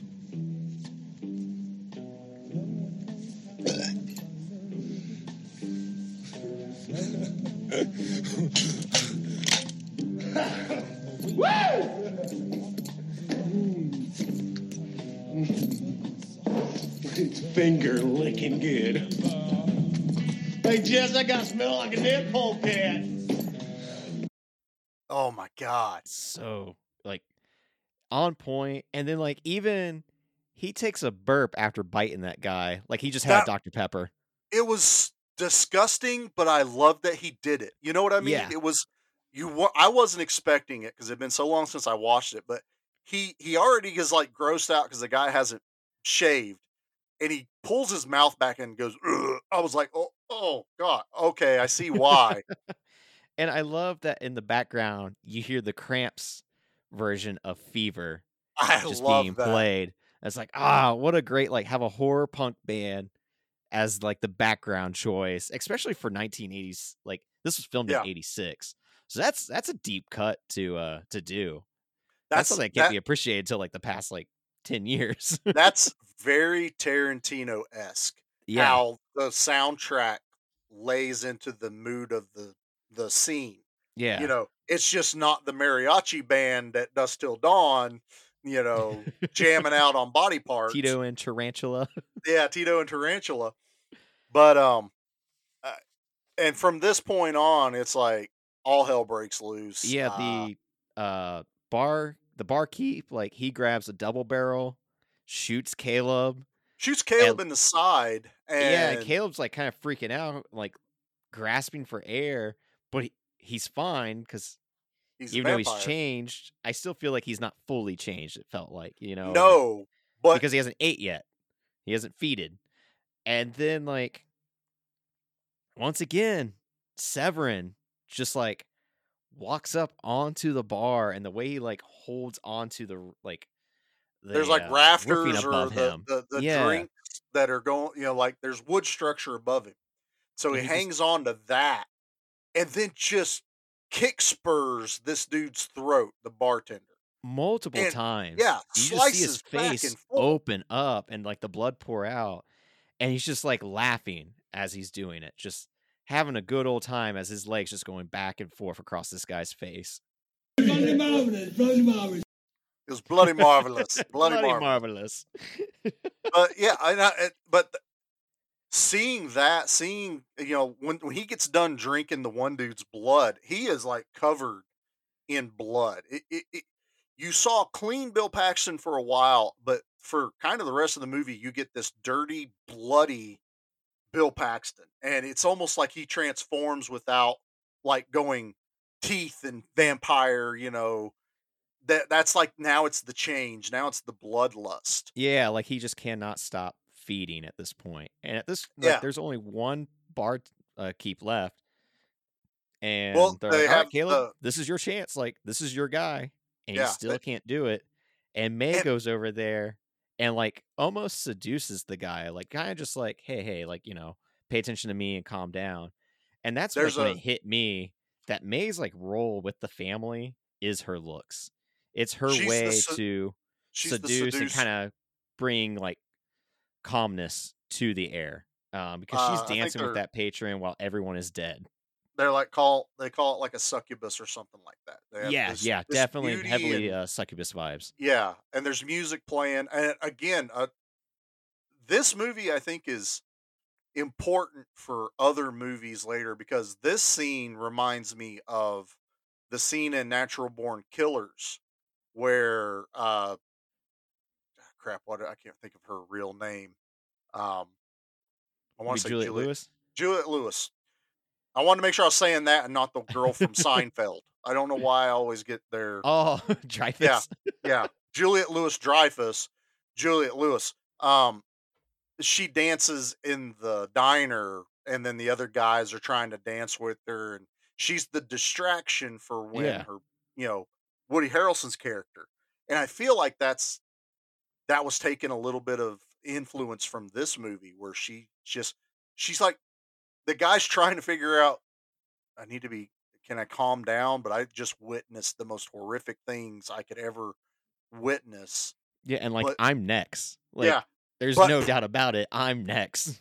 but pretty girl touching me and dancing. Yeah. Okay. I'm sitting there going, that dude has to have the weirdest boner right now. Yeah. The please don't murder me boner. We've all been there. Yeah. But he jumps out of a window spectacularly. I love that. Oh, it was a Like, good window jump the through. the second he gets a moment, he is out this window and running, beat feet. And Caleb has to chase him down. He catches him, but the guy's like begging, and Caleb lets him go. He just lets him go. Yeah. Meanwhile, Jesse and Severin are just throwing Molotov cocktails all over the bar. They're, throwing more liquor down, just lighting it on fire. Yep. To the point where I was like, I think Bill Paxton actually burned that bar down and it wasn't in the script. I would have to imagine I feel like they were just like, I guess we'll just keep rolling. That wasn't in it, but all right. I think he's still buzzing from that B12 shot, and he's just trying to get every bit of energy out. Yeah. And then we get a little bit more road movie. They steal another car because the guy got away, so he knows what they're driving. And they go and stay at a bungalow. Yeah. And we get this almost like the Last Stand at the Alamo kind of feel for this. They're mad at Caleb still, yet he's still allowed to stay there. I still can't quite wrap my head. It felt like that was going to be his last day with him, and then they were just going to ditch him, I think. Like, we just need to lie low and get some rest, and then you're out, mister. Like, that's it. Why But they not keep just talking about wanting to kill him, so it's like, why don't you just rip his head off like you said you were? Well, that or leave him outside in the sun. That's a pretty easy one. Just lock the doors. But they keep bringing him on, and everybody kind of seems pretty chill. Okay, no, that's the next one. So this one is they're all just kind of strewn out. Sorry, in this hotel room, and the cops find them because obviously someone just witnessed them kill a bunch of people, and there was really only one other vehicle they could have driven off in. Yeah, So and this it's like guy knew. the dude knew. It's like, hey, that's the guys. That's where they're staying at. That's the ones that killed all my buddies last night. Yeah. And sorry, I had to give me something to drink. My throat's drying out here. But So the cops show up, beating on the door. It's daytime because they're trying to crash out. And they got them surrounded, which was 2 cop cars and 4 cops. Yeah. And one cop has an M16. Everyone else has like rifles and guns and all this. Well, they get everyone woke up. Bill Paxton's character is going around getting everybody riled. They get their guns out. They're trying to figure out how to get out. And Bill Paxton and Jesse just decide, our only option now is to shoot our way out. And the next Bill Paxton scene stealing line, I think, in the movie, 2 of them actually, but this one, he posts himself up at the very front door and has a shotgun ready. And then we get this. Check out time. He blows a giant hole through the front door, blows the cop that's standing there through his chest out his back. I mean, for finally getting a little bit of gore in this movie, that cop's death was. And I love yes, I'm finding reasons to keep. If anyone's asking, that's Uncle Benny from Lethal Weapon 4 during the Novocaine scene where he's on the laughing gas. But you get Bill Paxton, and when he does that, light shines through and knocks him backwards. So it's like he shot the cop and then he got hit. He catches on fire on like his torso area, and like now like they already knew it was daylight, but they're like trying to stay behind the curtains while getting into this firefight as more and more sun rays are just like beaming they've got through. like blacked out goggles, like welding goggles on, and it's like they're not dodging the bullets, they're dodging the holes that allow sunlight in. That's what they're more scared of because, the bullets don't really do anything to them. So you're looking at this like, this is the weirdest shootout I've ever seen in a movie. And they're just shooting. Yeah, wild. Like they're not really even caring what they're shooting at. It's almost like they're just having fun with it. Like it's just another adrenaline. Yeah. Junkie And ride. even Caleb starts shooting because they give him a gun. And Severin's almost like, yeah, no. And Jesse's like, just give him the gun. He either dies or he fights. So there's this giant shootout, and then Caleb decides, hey, I'm going to make a run out the back and go get the van. And Severin's like, you're nuts. You won't make it. You're going to burn up. So he grabs this blanket and takes off running, and cops see him, and they're shooting him down multiple shots. Oh yeah, you got like they shoot him in the leg, and like just the blood flies from there. Yeah. Like he's just getting shot all over, and it's he like starts catching fire. Yeah, because now he catches on fire from the sun. The blanket's on fire. Yeah, When that everything's on happens, fire. The cops are like, they are almost like they stop for a minute, like, whoa, like that's not normal. Who brought Right? the incendiary rounds? Yeah, come on, Bill. You're not supposed to bring the incendiary rounds to a regular old shootout. It's definitely not what they were expecting. And then Caleb's able to get in the van, get himself out, being on fire, and rams the van through the hotel room to load everybody up. I did like that part. Yeah, like that's just like a brilliant way to like get your team out of there. It's Yeah, just like, you can't pull up to the front door. The cops are there. So he literally blows through there. And then when everyone loads in, goes out the other wall. He didn't back up. He No, he went just kept through going the other forward. wall and through the cop cars and gets away. So with his A-team van. yeah, it was a Ford though, so it wasn't a GMC, but it wasn't all black. It was a nice looking van. I'm a van guy. But I from the bar scene on, this movie picks up, and I love this movie from there because these action scenes are fantastic. Oh, and I do have one more. This is they're in the shootout. How they just can continue talking and cracking jokes. So this is right in the heart of the shootout. We have Jesse and Severin. How you doing, Jess? Like shit. How you doing? I'm down to my last inch of skin. I'm down to my last inch of skin. Oh my God. He's been caught on fire. He's getting shot at. But like with these action sequences, and because this is Catherine Bigelow's technically the first movie she's directed by herself. She did another movie a few She years co-directed. before, Yeah. but she co-directed it. But this leads up to her later career of doing Point Break. Yeah. Which is an all-time action classic. I love Point Break. Yeah, like, Yeah. and you're getting We need to Patrick do that Swayze on the and episode, Keanu. too. Yeah. That's gonna be one that's gonna have to get covered eventually. It will. It will. Yeah. But then it leads to later on in her career, she did K-19, The Widowmaker with Harrison Ford. Yep. That was the submarine movie. But The Hurt Locker, like I've only seen The Hurt Locker once because I don't think I can watch it again because it's so intense. It's a Like, brutal movie. It is not a fun movie to watch. It like I remember like sweating so much when that came out. And she won Best Picture that year. And like it's kind of cool to see that a little low budget horror movie filmmaker goes on to make an award-winning movie later on in their career. Like just that's where so many people can lead to.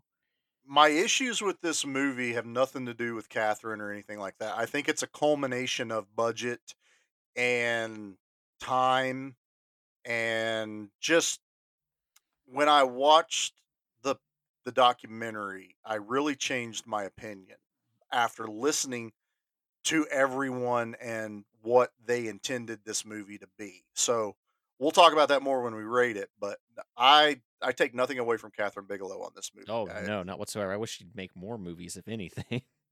It sounded like she really did want to get back into this universe, but it just didn't pan out for her. Yeah.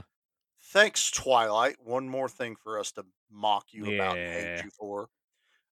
So with they get away. We they get out to a random hotel, and they get a room to stay in. Everybody's like congratulating Caleb, like, "Hey, man, you did great. You saved might be a part of the family after all. Like, you might make it, kid." Yeah, you saved the whole family. You sacrificed yourself if need be. Bill Paxton gives him a spur off his boot. So that is an ultimate, like, you're okay in my book, man. Now you just need to kill someone and eat. But yeah, I think Jesse even goes, "You've bought yourself some more time." He calls him son, and I think that was important that he calls him son before the next thing happens here in the hotel, because you're really starting to get this like family unit kind of thing built. So Caleb and May go outside. She does her whole moon gazing thing again. She loves talking about the moon and stars and the dark and all this.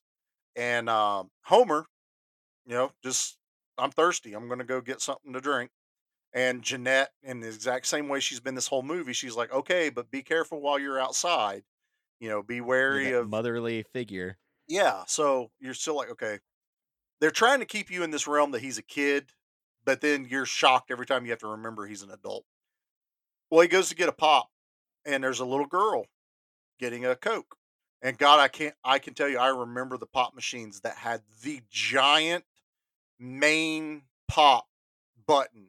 If it's a Coke machine, the Coke is like 6 inches by 10 inches big of a button. Those things were huge. You could high five that button and get a Coke. I think that was the best part of it, was you get to high five it. You high five the machine. That instantly took me back to go, I know, I remember that.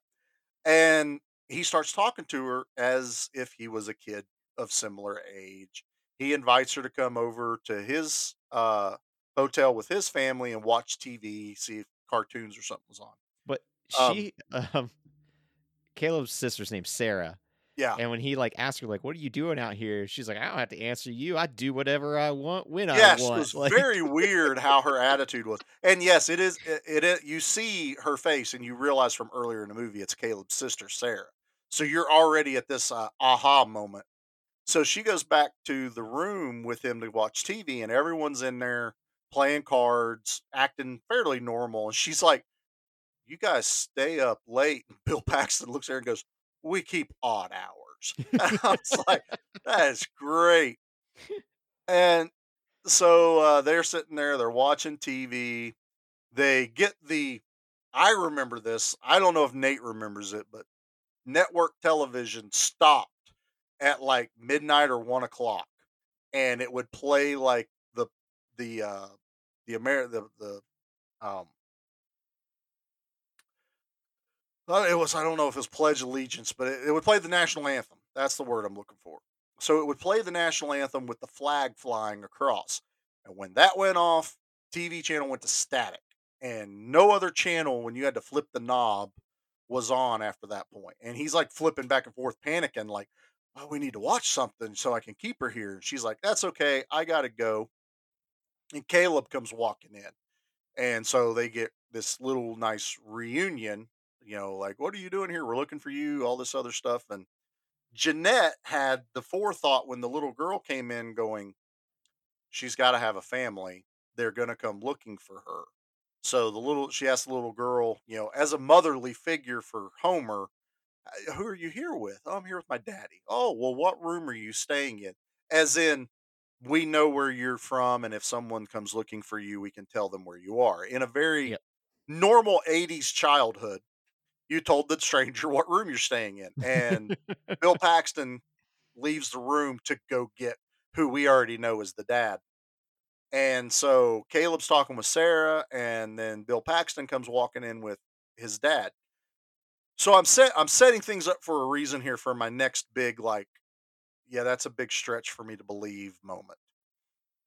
So his dad walks in, Caleb is realizing, oh shit, my family is here, surrounded by vampires, basically, that aren't vampires.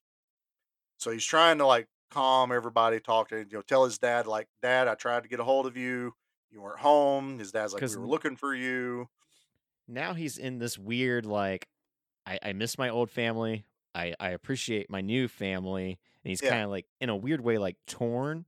But he's also like, I want my sister, because Homer's doing a very like weird, like grooming almost. Well, he is grooming.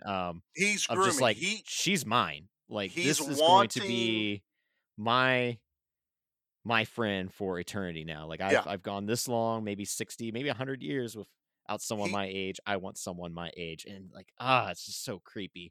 Well, like, he even says, I want what May got, because May bit Caleb. Yeah. So she gets a companion. Partner. Why can't he have one? And he's stuck as a kid. Why would he bite an older woman? Yeah. Because then it would always look odd out on the surface when they were out and about. So in one sense, it made sense. In the other sense, it was creepy as hell. Oh, yeah. So Caleb's trying to diffuse the situation, trying to talk Jesse down. Like, look, just let him go. Just let my sister go. Let my dad go. I'll stay here with you guys. Jesse's not buying it. He goes, they wouldn't do the same for us if the situation was flipped. Caleb's dad pulls a gun, and I love how instinctively everyone like backs up and acts like, oh yeah, and a gun. Like, then Caleb goes, that's not going to do anything. Like, that's not going to, trust me, Dad. He's like, what do you mean, son? Like, I know what bullets do. He's like, no, like, really, like, trust me. And like, he fires off, and it's so glorious because he shoots Jesse in the chest, and then Jesse like bends down and spits out the bullet, and just like, here, you could keep that, and gives the bullet back to his dad and puts it in his like shirt pocket. Yeah, he just pats him on the shirt pocket. Like, there you go. There you go, bud. Like, you dropped good this. Try. Yeah. Think this is the first round that's been in me, bud? Yeah. So here's my big issue with everything. And I understand movies have to do certain things. Sarah breaks free from Homer, slips underneath everyone because, she's small, opens the door, and it is dawn. It's like sunlight is shining through and catches most of them on fire. 1 p.m. now. It's like, it went from probably 2 a.m. when they're at the soda machine to 1 p.m. It went from the channels are going off at, I want to say it was like right around 1 o'clock, because you usually had the late show, which always came on at like 11 or 12. Then the channels went off at like 1 o'clock at night. So you're telling me they stood there in a standoff for 4 hours till, we'll give it the benefit of the doubt that sunrise was at like 5:30. Yeah, it just happened to be on that day. No. I Yeah. don't buy that one bit. They set up way too much. Like if it was that close to dawn, no one would have left the hotel room. Homer wouldn't have went to go get a drink. You guys would have No. been locked down. And I it's call kind of bullshit. where my big complaint with this movie comes is like we've now entered the third act, and the third act's a little wonky in this. It is. Like Nope, I it's know a where you're going. little I'll let you do this one. jarring. Do what? I said I know where you're going, and I'll let you do this one. Yeah, so like it then turns into they steal Caleb back, his dad does, and Sarah, and like he's hurting still because he hasn't ate, and they're in the back of the truck, and Jesse's looking around. He says, "Hey, Dad, like, have you ever done a blood transfusion on His a human his before?" dad's a vet, by the way. Yeah, so we a we vet get on the told farm. we see he's a vet early on. So they go to like I don't know if it's their ranch. I mean, they definitely go to a ranch. It's there. It's theirs. Is it theirs? Yeah. And they perform a blood transfusion to cure vampirism. And I thought that was a little weird. Apparently, that is something in vampire lore. I never knew that. I'd have to look further into it. I cannot give you a full, definite answer right here and right now. There's been movies that have even the Blade movies touched on it a little bit about blood, a possibility of a blood transfusion. Then they had like The Cure, the one girl made, and there's been other movies. Was it Daybreak or something like that? That's my one complaint with Daybreakers is the weird. How did they The cure Cure. William Dafoe in it? It's Yeah. just like they put him in the sun to cure him. It's just It's like it's like giving you something and getting you used to it. So they kind of like did it slowly yeah. at the time. Yeah, that's And a it's good just- movie, but weird ending. But yeah, this Yeah. one does that too. And I get it with vampire movies. It's hard to kind of how do you reverse this virus that a person has gained? Yeah, you have either he stays a vampire forever. That's Yeah. one way to end it, or he dies. That's pretty- normally like how get you do this. pigeonholed into those two scenarios, and from there now you have this issue of he's cured and he's just like, all right, back to normal. But now he's a human that has to fight these vampires that we have displayed their strength and no mercy for human life. He goes back home. They know where he lives. Yeah. They kidnapped him from his farm. And they're acting like, oh, we're the happy family. Oh, we're eating dinner. Ain't And I don't nothing know gonna happen. who eats dinner right before you go to bed. Right. Tell me that. Like they're Come eating on. dinner, and then she's like, "Okay, I'm done." He goes, "Well, get ready for bed." And then the dad's passed out like 2 minutes later, and I'm like, I can't go to sleep after I eat dinner. No, I have to digest. I have to That's sit there. crazy talk. So yeah, May go shows ahead. up at the ranch, and like Caleb's like kind of dumbfounded almost, and then he decides to take it upon himself of like, that's it, I'm gonna end this. And he goes back into their local town where Severin's waiting for him. And Well, they kidnapped Sarah. That's why he goes back in. that's right. All right, Yeah. I butchered that one. No, but it's fine. Well, she tries to bring him back, not knowing he's cured, till she Yeah. hugs him and goes, "You're warm." Yep. It's like, oh, there's something wrong, and so he's like, he rejects her. She leaves. Well, he goes in, and they use that as a, I can't think of the word. They use that as a diversion. There we Yeah. go. So they Homer could capture Sarah. So he goes upstairs. Sarah's gone because the dad's asleep right after he ate dinner. I will say some dads can sleep through anything. My dad could not, so that's why I could never sneak out of any time. It was I'm military I dad can- that woke up to every little bump in the night. I'm the same way. I can hear my kids. But this guy's passed out. Then we get Caleb chasing him into town. So Yeah. carry on. And that's where like now you realize it's a vampire versus a human. And like Severin instantly punches him. He goes flying back, and Severin now realizes like, oh, you don't have the vampire strength anymore. Yeah. Severin This doesn't is gonna realize be he's healed. easy. Yeah. You idiot. Like, why did you do that if you're gonna come and confront me? All while a big rig truck starts to pull up on these two. And What? Caleb goes over to the big rig, like he runs to the big rig, like, whoa, stop. Like, you need to get out of here. And the guy's like yelling at him, like, you need to get off before I mess you up or something like And that. just starts counting to 5. Yeah, he's like, I'm gonna count to the count of 5. And he gets to like 3, and then his head gets blown off. And you Yeah, got because Severin going, shoots him between, bullseye! Because he right shot it between right the between the eyes. eyes. And then And Caleb jumps into the truck. because thankfully, he met the most friendliest truck driver who taught him how to, Hey, do remember a big back rig earlier in the movie where we learned how to drive a big rig? Now's every why step we of the way. learned. So he gets behind this big rig, and he's just he floors it straight into Severin, and he hits him. Yeah, And you Severin see just the stands body. there. Yeah, you just see the body disappear, and he's like, "All right, He's one down. celebrating. Like, I did He's it. like, Like, woohoo, yeah, we did it. Yeah, I did it. Yeah. And then in great 80s, 90s glorious action, the bad guy comes crawling up onto the hood of the truck. reappears, and he Straight from Road Warrior, straight from every movie that had a big rig truck in it. Bill Paxton pops up. And let me say, I want to say, now's where the budget was spent on some gore. yes, it was. And the funny thing is, in my head, this scene of when Bill Paxton pops up and his whole face is like covered in blood, and like his jacket's covered in blood. In my memory for this is like, oh, that's like 20 minutes worth of the movie. He looks like that, but no, it's not. He only looks like that for like 2 minutes. Because that's what they used for the marketing. That was the original cover on the VHS, was the Bill Paxton with his head split open and like 90% of his face is covered up in gore.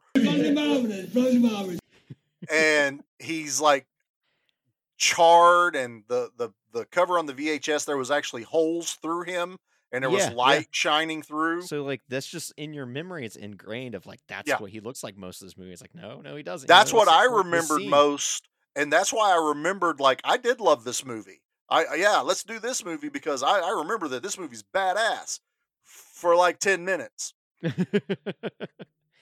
And then like Severin starts punching into the hood and just starts pulling at every little thing inside that rig's engine to get it to slow down. He's pulling wires that don't exist. Yeah.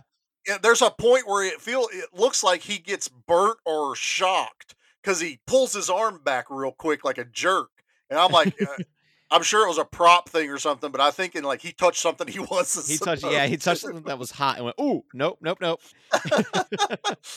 So Caleb starts to realize what's happening, and because that friendly truck driver before who taught him how to jackknife Thank the truck, goodness for that guy. thank goodness they decided not to eat that man when he was explaining stuff. He jackknifes the truck, and you get this giant explosion that just like he tucks and rolls out of it. The truck jackknifes, it blows up. Yeah, Caleb jumps. Bill Paxton's still attached to the front, like the dude from Mad Max Fury Road when he rips the top of the engine off. Yeah, and exactly. it still crashes with him on top. That's what happens here, and it blows up. And a Severin's spur goes flying and lands in front of Caleb, which I like that part. Oh yeah, when the spur like landed, it was like what a classic 80s moment to have happen. That one character defining piece is what lands in front of him. He has the other spur still, so he's like, ooh, now I got a whole set. I got the whole set. Now I get to look cool. And then after that, you have Jesse and Diamondback and Homer. They still have Sarah. Yeah, and May's in the car too. And May is as well. And they pull up to the fiery scene. They realize that Severin's gone. And there kind of becomes like another weird like standoff at this point. And Sarah escapes from hitting Homer on the head with a flashlight that he reacts to. Yeah. Which was so weird because I'm like, he's a vampire. Like he got hit in the head. He goes, oh, ow. And then like she dips out of the car and gets to Caleb's arms. And then May is trying to defuse the situation now. Much like when you had Caleb with his family and new family of like, hey, like, please don't. Now you had this situation occur with May. Like, please don't hurt him. Like, I want to be with this person. And Jesse's just pissed because now at this point, like, you've been a thorn in my side. I've let you live for far too long. You just killed my brother. go to hell. Like I Yeah, want nothing he's to do done. with you. He's ready to kill. Yeah. And Diamondback's like found her way behind him and she's about to throw a knife.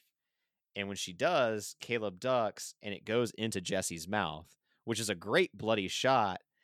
But then It Diamondback, really for is. some It's- reason, It's bloody marvelous. it was.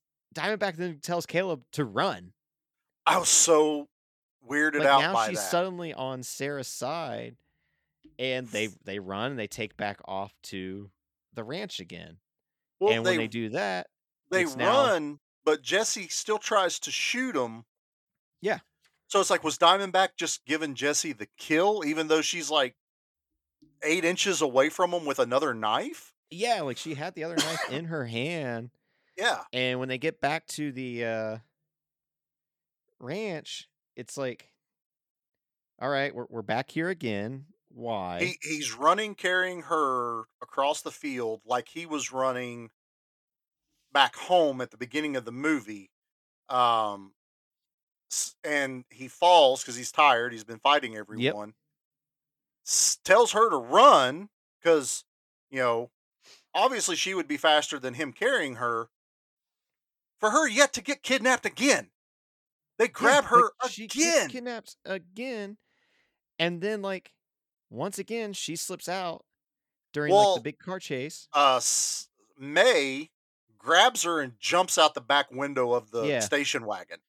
So she tucks and rolls with Sarah and keeps her from getting too bad hurt, sends her off to run. She's running. Homer loses his ever-loving mind and 'Cause goes he's like, running. she's mine. Yeah. She is mine. And like he just dips out of the vehicle. And it's like- full daylight now. It's full. Yeah. Like Diamondback and Jesse are trying to like block some of the sun. They've got blankets on themselves. They got the Homer aluminum takes foil off they've been running putting like up. he don't care. And so he's running towards Sarah, bursting into flames. And again, awesome effect for 1987. Oh, Awesome it's effect on great. VHS. When I watched it on high def, I went, "Oh, that's an overlay." Where you can see Yeah. where they literally copied like a fire and then paste it onto him, which It clever was like- editing for back in the day, but And it's if something I- that gets again, you it know, gets you get to lost. see it better when Yeah, it's on it high was def. never meant to be seen in high definition. No. And then we figure out while Severin blew up in a truck because it was a gas truck and it blew up, we now get the realization that when one of these little SOBs die, they explode. Oh, it's like C4 goes off. Like Ah, he's yeah, oh. screaming, he's in like He's covered in in agony, flames. yeah. And like, yeah, he's in pure agony, and it's out of like pettiness almost of him chasing them down. Like Yeah. he realizes that I'm gonna die anyway, but I still want to take one of them out with me at least. And like he just explodes into this big ass fireball. Yeah. Just giant ass fireball. And Jesse and Diamondback see it. They're driving towards Caleb. Instead of saving themselves and just saying like, cut our losses, let May go. Let's it's ride because off of a into the pure sunset. grudge. They could not let the grudge go. And No. the sunlight's just burning through the car because they didn't get the aluminum foil and like the spray paint on every window in time. Nope. And like you see them just slowly like They catch Thelma on and fire. Louise this bad boy. They hold hands Yeah. and just drive straight till they burst into flames. Yeah. And the whole car car just bursts into flames. Like the door car pops runs off. off the road and pretty awesome explosion. I can see where the budget did go. And there's nothing left of this car. And they boom. And Caleb grabs on. It's this whole time May is running, and Caleb wraps her up, and he's taking his jacket off while he's running, and like covers her up best he can. Now we get back to your favorite part again. We get another successful blood fusion. They blood transfuse her, and Yeah. how And do now they she's know back it to normal. works? They open the door in the morning, and sunlight shines in as she doesn't burst into flames. And then they kiss, and then the movie is that's it. It's wrapped, folks. Wow. But like we mess up even trying to tell you all what happens because like it just feels like you try to get maybe 45 minutes worth of an ending into 15 minutes. It So they you're just like boom, constantly boom, boom. it restarted and restarted and restarted. So the beginning of this movie is, I'm sorry, painfully slow, very painfully slow for me. But I also love my action movies, and let's get to the point. And not every horror movie is like this either. This is definitely different from everything we've probably watched Oh, it's like growing up. honestly one of the first of its kind of being like This is a an art film. Western non-gothic vampire Yeah. movie. Like, I think anyone going into this movie, we're going to tell you right now, go into it as it's an art film, as an independent. Someone had a vision. It's visually stunning. The stuff that works, but do not go into this thinking it's this blood and guts action thrill ride or this.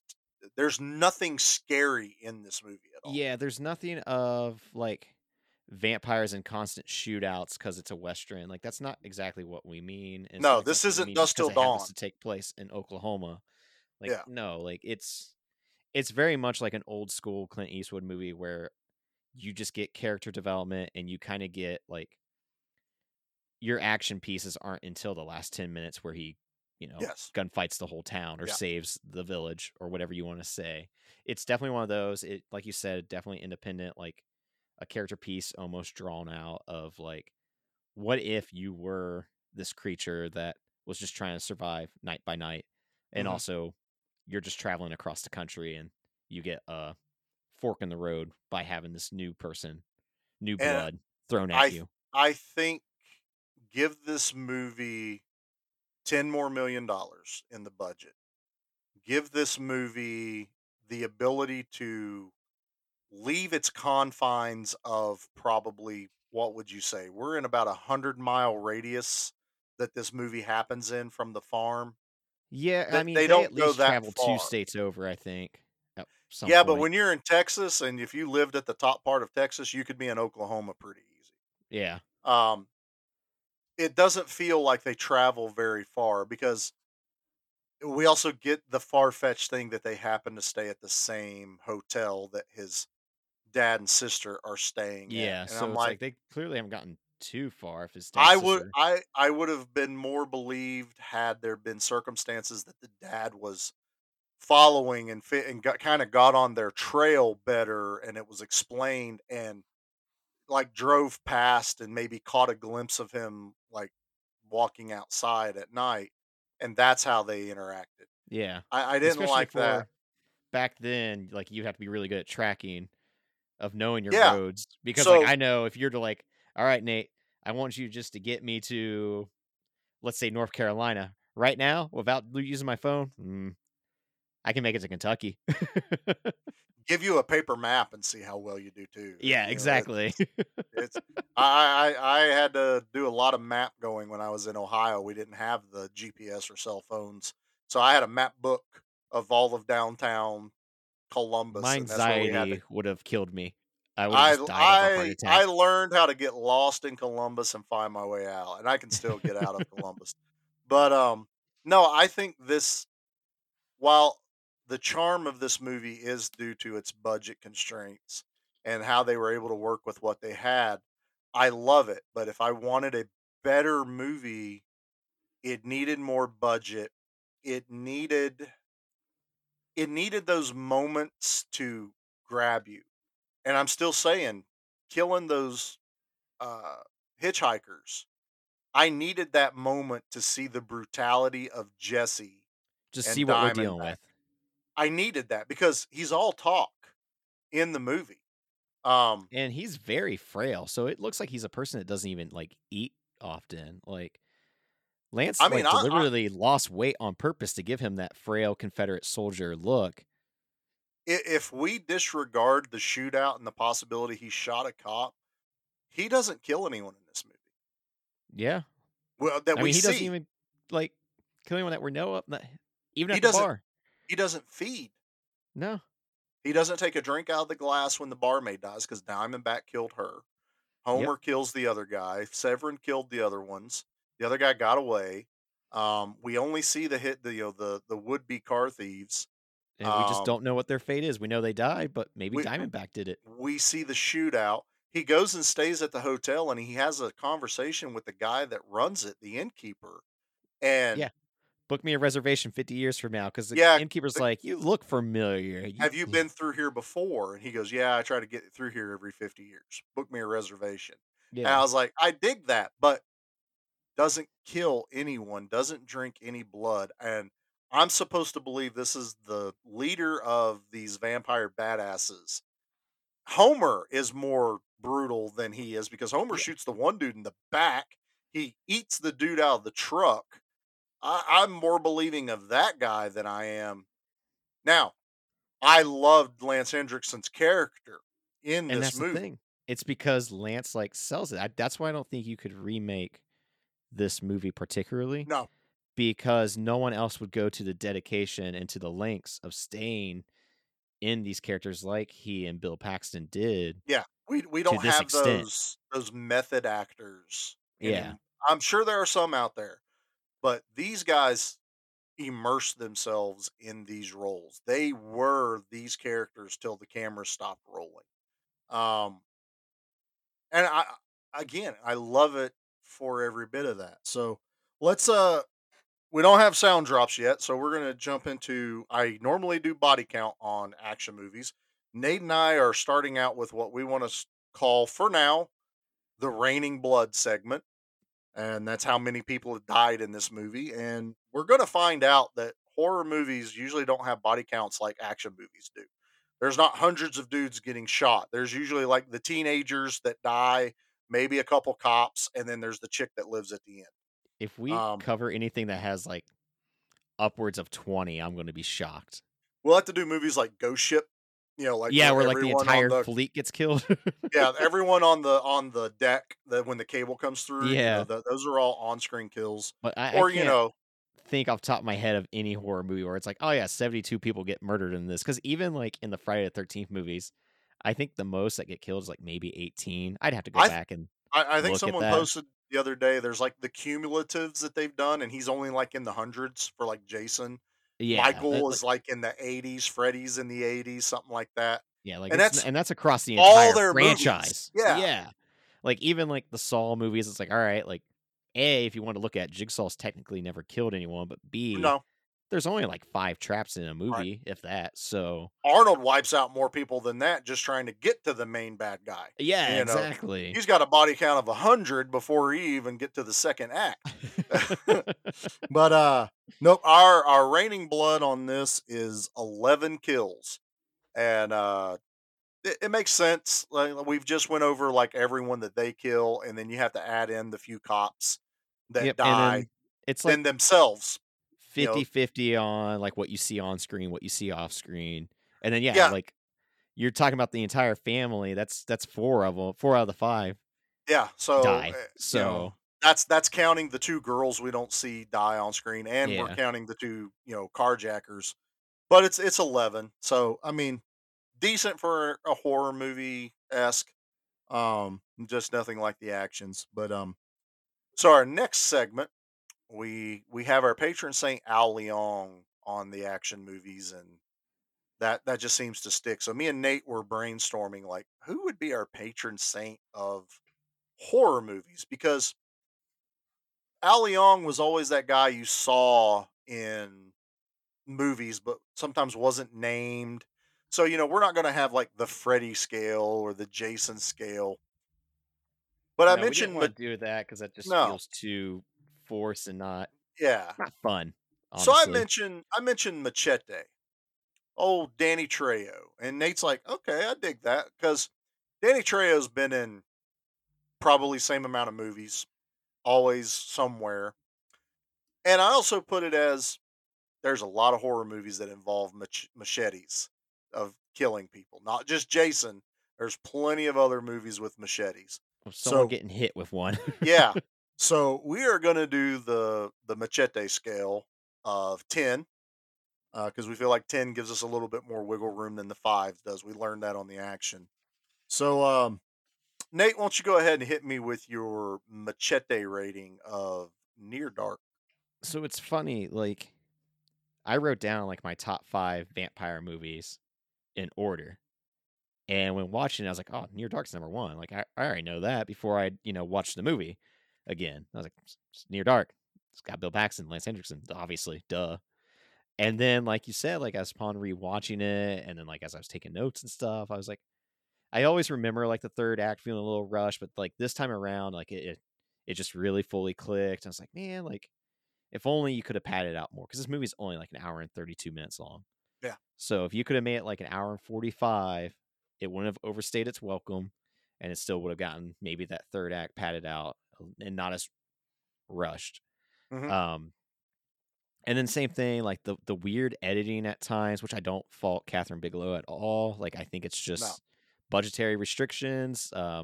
They were shooting at night, and technically, even though this movie it looks very summery, it's a winter movie. Like they filmed it during a very cold season. And if you go to the desert at night, it's cold. Like it is. So you need a hoodie. And these actors are in like sleeveless shirts and stuff like that. And except for Bill Paxton, he was smart being in that leather jacket. Uh, but it was just stuff like that was really like nagging at me. And I went from like, man, our first movie, I'm going to instantly have like a 9 out of 10, maybe even a 10 Machetes. And upon looking at it, I'm like, yeah, this might actually be like a 7 out of 10. And now, like, because I think a month ago, maybe 2 months ago, Hannah and I had just recently rewatched Lost Boys before we had even picked this movie. Mhm. It's like, God, there is a reason why Lost Boys stands out so much, because it is a damn good movie. So is Near Dark, but like Lost Boys doesn't have a lot of those faults, and it probably is budget reasons. Like I didn't look into what its budget was and stuff like that, but Well, you it also it had a have major studio behind it, so it I'm had a sure major it's studio behind it instead of like this being independent and then a major studio just, putting it out there. And I would argue that the talent level behind Lost Boys is pretty equal to Near Dark. Like it's a well-rounded out. I mean, you do get both Corys when they're at the top of their games equally. Yeah. You get young Kiefer Sutherland who, is still like he was making a name for himself at that point, and like That was went all on out. his uptick. Yeah. Yeah. I mean, you get Alex Winter in like a role that should have been so much more, but still. But he still stands out. He stands out more than the other guy, which I Oh don't even yeah, remember because you that just look at guy's it and go, name. ah, cool, Bill and Ted, sweet. Yeah. It's Bill. Yeah. And so like when I was looking at this and just seeing how it all goes, I was like, man, this is actually more like a 7 Machetes out of 10 I'd give it. Like it's still really high up there for me. Yeah. It's still within my top 5, but now I'm like, when we were originally pitching this podcast, we were pitching it as just strictly action horror. Yeah, we had an original vision of let's just make it like a part of the other show, but we go in the darker because as Yeah. Dan has stated, he doesn't like horror movies. He doesn't No. really watch, and I knew if I put him through enough watching some of these canon films and stuff like that. So, and you heard him on Hellbound, that he blew me away that he even rated it what he did. I know. So it was like, let's do movies that are action horror based, and there are a lot. But when we started the Facebook group, we It kind just of blew up into all horror. And like Yeah. when I was making my action horror like list, I was just like, I probably could name like 10 vampire movies, it felt like, because there's something about the vampire genre that you can turn into guns a-blazing, like from Dusk Till Dawn. from Dusk Till Dawn, vampires, Yeah, exactly. yeah, and Near Dark was on our list when Yeah. we had probably 60 movies listed as stuff we could pull from. So it wasn't like there was a lack of movies. It just turned into maybe one day we want to talk about Jason. Maybe one day we want to talk about something that heavier on the horror than action, and we didn't want to like pigeonhole ourselves to that. So it's like if we did it just as a horror show, we can still do action horror related. And we still want to do like the popular ones, and we want to do like stuff like this for Near Dark, where Yeah. either myself or Charlie, we can mention it to our friends and be like, oh, that one doesn't ring a bell too well, or B, I know of that movie, but I haven't seen it. Like Charlie said, you haven't seen this in 15 years. That was when I was asking friends if they had this. Everyone's like, "Oh, I love that movie. Oh, I remember that movie. I don't have it, but man, I remember liking it a lot. And so it ignited something in everyone, which I was like, well, that's good because that means we picked a good one to do a podcast on, because there's nothing more I hate than doing an episode of something and then you go back and like search that movie on your podcast app and there's like 20 other shows that did it, and then some of them are like only a few months ago, so you're like, I want to stand out a little bit more above the crowd than others, and We sometimes you got to dig deep to do that. we want you to have this podcast as an opportunity to kind of go back, remember stuff that you have fond memories of, and not be it to where, like, as much as I would love to do Psycho Gorman, it's just like there's probably 15 other podcast episodes about Psycho Gorman right now. So, Right. That's one I and would. I don't want to, just get lost in the shuffle, as to Right. say. I would rather shine light on movies that are maybe more forgotten, which is a perfect little segue for us to go. We have picked our Halloween episode, which is next month. Yes. Um, and no one is expecting this. Our regular guys that are kind of, we have like a little brain trust of our, well, Dan and I, well, you'll just have heard that we announced it on the last episode of the action. We've started a podcast network. Um, so we have the action, the horror, we have Good Beer Bad Movie Night, we have Monster Movie Stomp Down. We have other shows coming up, Live and in Color with Wolfie D, a wrestling show. Um, Everyone I talked to and shared the movie that I found was all like, I didn't even know that existed. Or one guy was like, I vaguely remember seeing it on like a cable channel 20 years ago, but I don't remember it. So we have the Halloween one, and it is not what anyone's going to expect. No. And like when Charlie had like sent it over to me, I was just like, how's this like never popped up on my radar? Yeah. Like of all, like, I do random like Google searches all the time when I'm like looking for something for like Hannah and I to watch, whether it be like bloodiest movies, goriest Mhm. movies, different like monster movies, or like what has a lot of Nazis getting killed in it that's a horror movie. Yeah. That's kind of like the stuff that I'm like always like doing a Google search for. And like I realize that my poor FBI guy is probably wondering sometimes, what is Nate up to today? But that's just this Yeah, one. I'm but like, you how did you it not didn't pop up? How? you didn't Google how to disarm C4, so I'm still on a list with Yeah, the you're still on a DO list DOJ. somewhere. Um, but go check out the Blown Away episode if you don't know what we're talking about. But yeah, I've gotten pretty good at digging deep, and once you start doing this, Google figures out that you're looking for stuff, so it'll recommend weird stuff. And I found this one because someone in the movie had a birthday, and an Instagram account I follow was like, they do like a birthday post, and it showed like clips from 2 or 3 movies they had been in, and one picture I went, I don't know what that is, but I need to look that up. And I sent that picture to everyone, and they're all like, "What is this?" And I was like, "Yeah, yeah, we're doing this because it's going to be a. This is literally going to be one of those like Hellbound. None of us have Yeah, seen it, we're going in blind. so it could be it could be terrible. I don't care because of who's in it and what it's about. I'm like, oh, we have to, and it's another good bridging episode for the horror and the action stuff. But Yeah, it'll be a good one because we definitely want to get 2 out in October because of Halloween. yeah. But one of them will be the action, one will be the horror. Well, But the action will still be horror themed.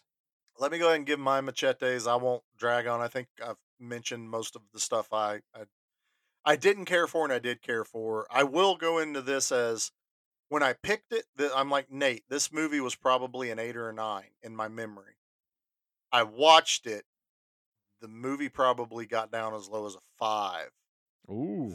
Then I watched the documentary, which I got to see what everyone's mindset of making this movie was. And that did impact me because I went, oh, that makes sense. Oh, I understand what you were going for now. I can't, forgive the lack of the kills I wanted to see. I can't forgive how slow it started, but I'm not dinging it because it reminded me of Twilight because this movie came before Twilight. It's just a product of the movie, but I am giving this movie a 6. It's going to be Okay. 6 machetes. And I'll take one thing you did say about I think the time of the how long the movie was correct, but I think you needed parts that were in the second and third act somehow intermixed into the slower beginning act. Like I needed to see something that this like show me the family feeding that whole montage leading up to them kidnapping Caleb. Like You could have done like what like when other when horror May movies took him. do, where they have like the iconic like here's the monster right at the beginning scene, and then Yeah. it leads to Caleb. Like you just see like all right, here are these monsters, and then lead to Caleb. Because it would have Um, worked out great because you start the movie with May being out by herself. So this would have given you the reason for her to be out feeding and what the other family members were doing at the same time. So you could have saw Homer setting up someone with the bicycle. You could have seen Bill Paxton luring girls in, and Jesse and Diamondback going after just some ne'er do wells. I needed something to hook me in the beginning of the movie, and there wasn't anything. They were too busy building up the love and romance between Caleb and May, also while trying to give us a reason why his family's looking for him. And it's like I said, the second the bar scene starts is when the movie takes off. it's kind of like that's when the movie really finds its voice. And there'll be people that'll be like, well, that's exactly what Dust Till Dawn did. The difference is Dust Till Dawn gave me an excellent road movie before the strip club. There was tension with these two psychopaths kidnapping a family in an RV trying to get across the border. You had the wild card of Tarantino's character. What is he going to do? How's he going to mess things up? Especially like the woman that was in the trunk, and Yeah, from the how, bank. yeah, from the bank, and then how George Clooney leaves him alone for 2 hours, maybe, to go get Yeah. food and to make a phone call. That grisly scene, that how Tarantino did those quick cuts could have been done in Near Dark to save with budget, but give me Jesse as a badass because that's what I wanted. I needed more badass from Jesse. That's And we that's don't my even get a complaint. sequel to get that No, badassery, and we can't nope. get a prequel. Twilight screwed it all up. Yep. Damn you, Blame Twilight. Twilight. At the end of the day, that's what ruined Near Dark for us was Twilight. Yep, we blame Twilight. This Yep. would have got rated higher except for Twilight. Yeah, So if it wasn't for Twilight. Last night too, this is completely off topic. We That's went and fine. saw Midnight play at Ace of Cups here in downtown. Mhm. And who would be in front of me? Like you're a tall guy, and Yeah. here's the tall guy that's gonna be in front of people. It's just like, there's that big dude that's in front of me. I get Jacob from Twilight in front of me. I kid you not. He had the long hair, looked just like him. Just Oh my like gosh. of all the people, I get Jacob in front of me. And Jesse. he's drunk as hell, and he just eventually stumbles out. I'm like, right on, dude. It's awesome. All right, man. Well, I think we've done what we can with Near Dark. We're a little over 2 hours, so Yeah, I this mean, is this what went longer than happens the when movie itself. it happens, man. Yep. I can talk about movies. I'm more apt to talk about action, but we both love horror movies, and so obviously we got a lot to talk about. So we'll just wrap this up, and we'll do our just stay clicked in on this. If you're not into horror, you can skip these episodes. No Maybe we'll harm, do no something that foul. piques your interest, though. Yeah, you never know. There could be a horror movie you like, and you'll click on it and listen to it. But don't worry, the action movies will still keep coming. What we're trying to do is have content for you to listen to on a weekly basis, if not more. So if anything, we're trying to give you more of what we're doing. So And it's enough content to kind of cover this broad spectrum to where there's gonna be something that's gonna, be like, oh, I like that. Maybe I don't Yeah. like this one, but I'll like that one, and I can cover it. Definitely join the Facebook groups if you have not already, whether Yep. it be Yeah. Give Me Back My Action Movies or Give Me Back My Horror Movies.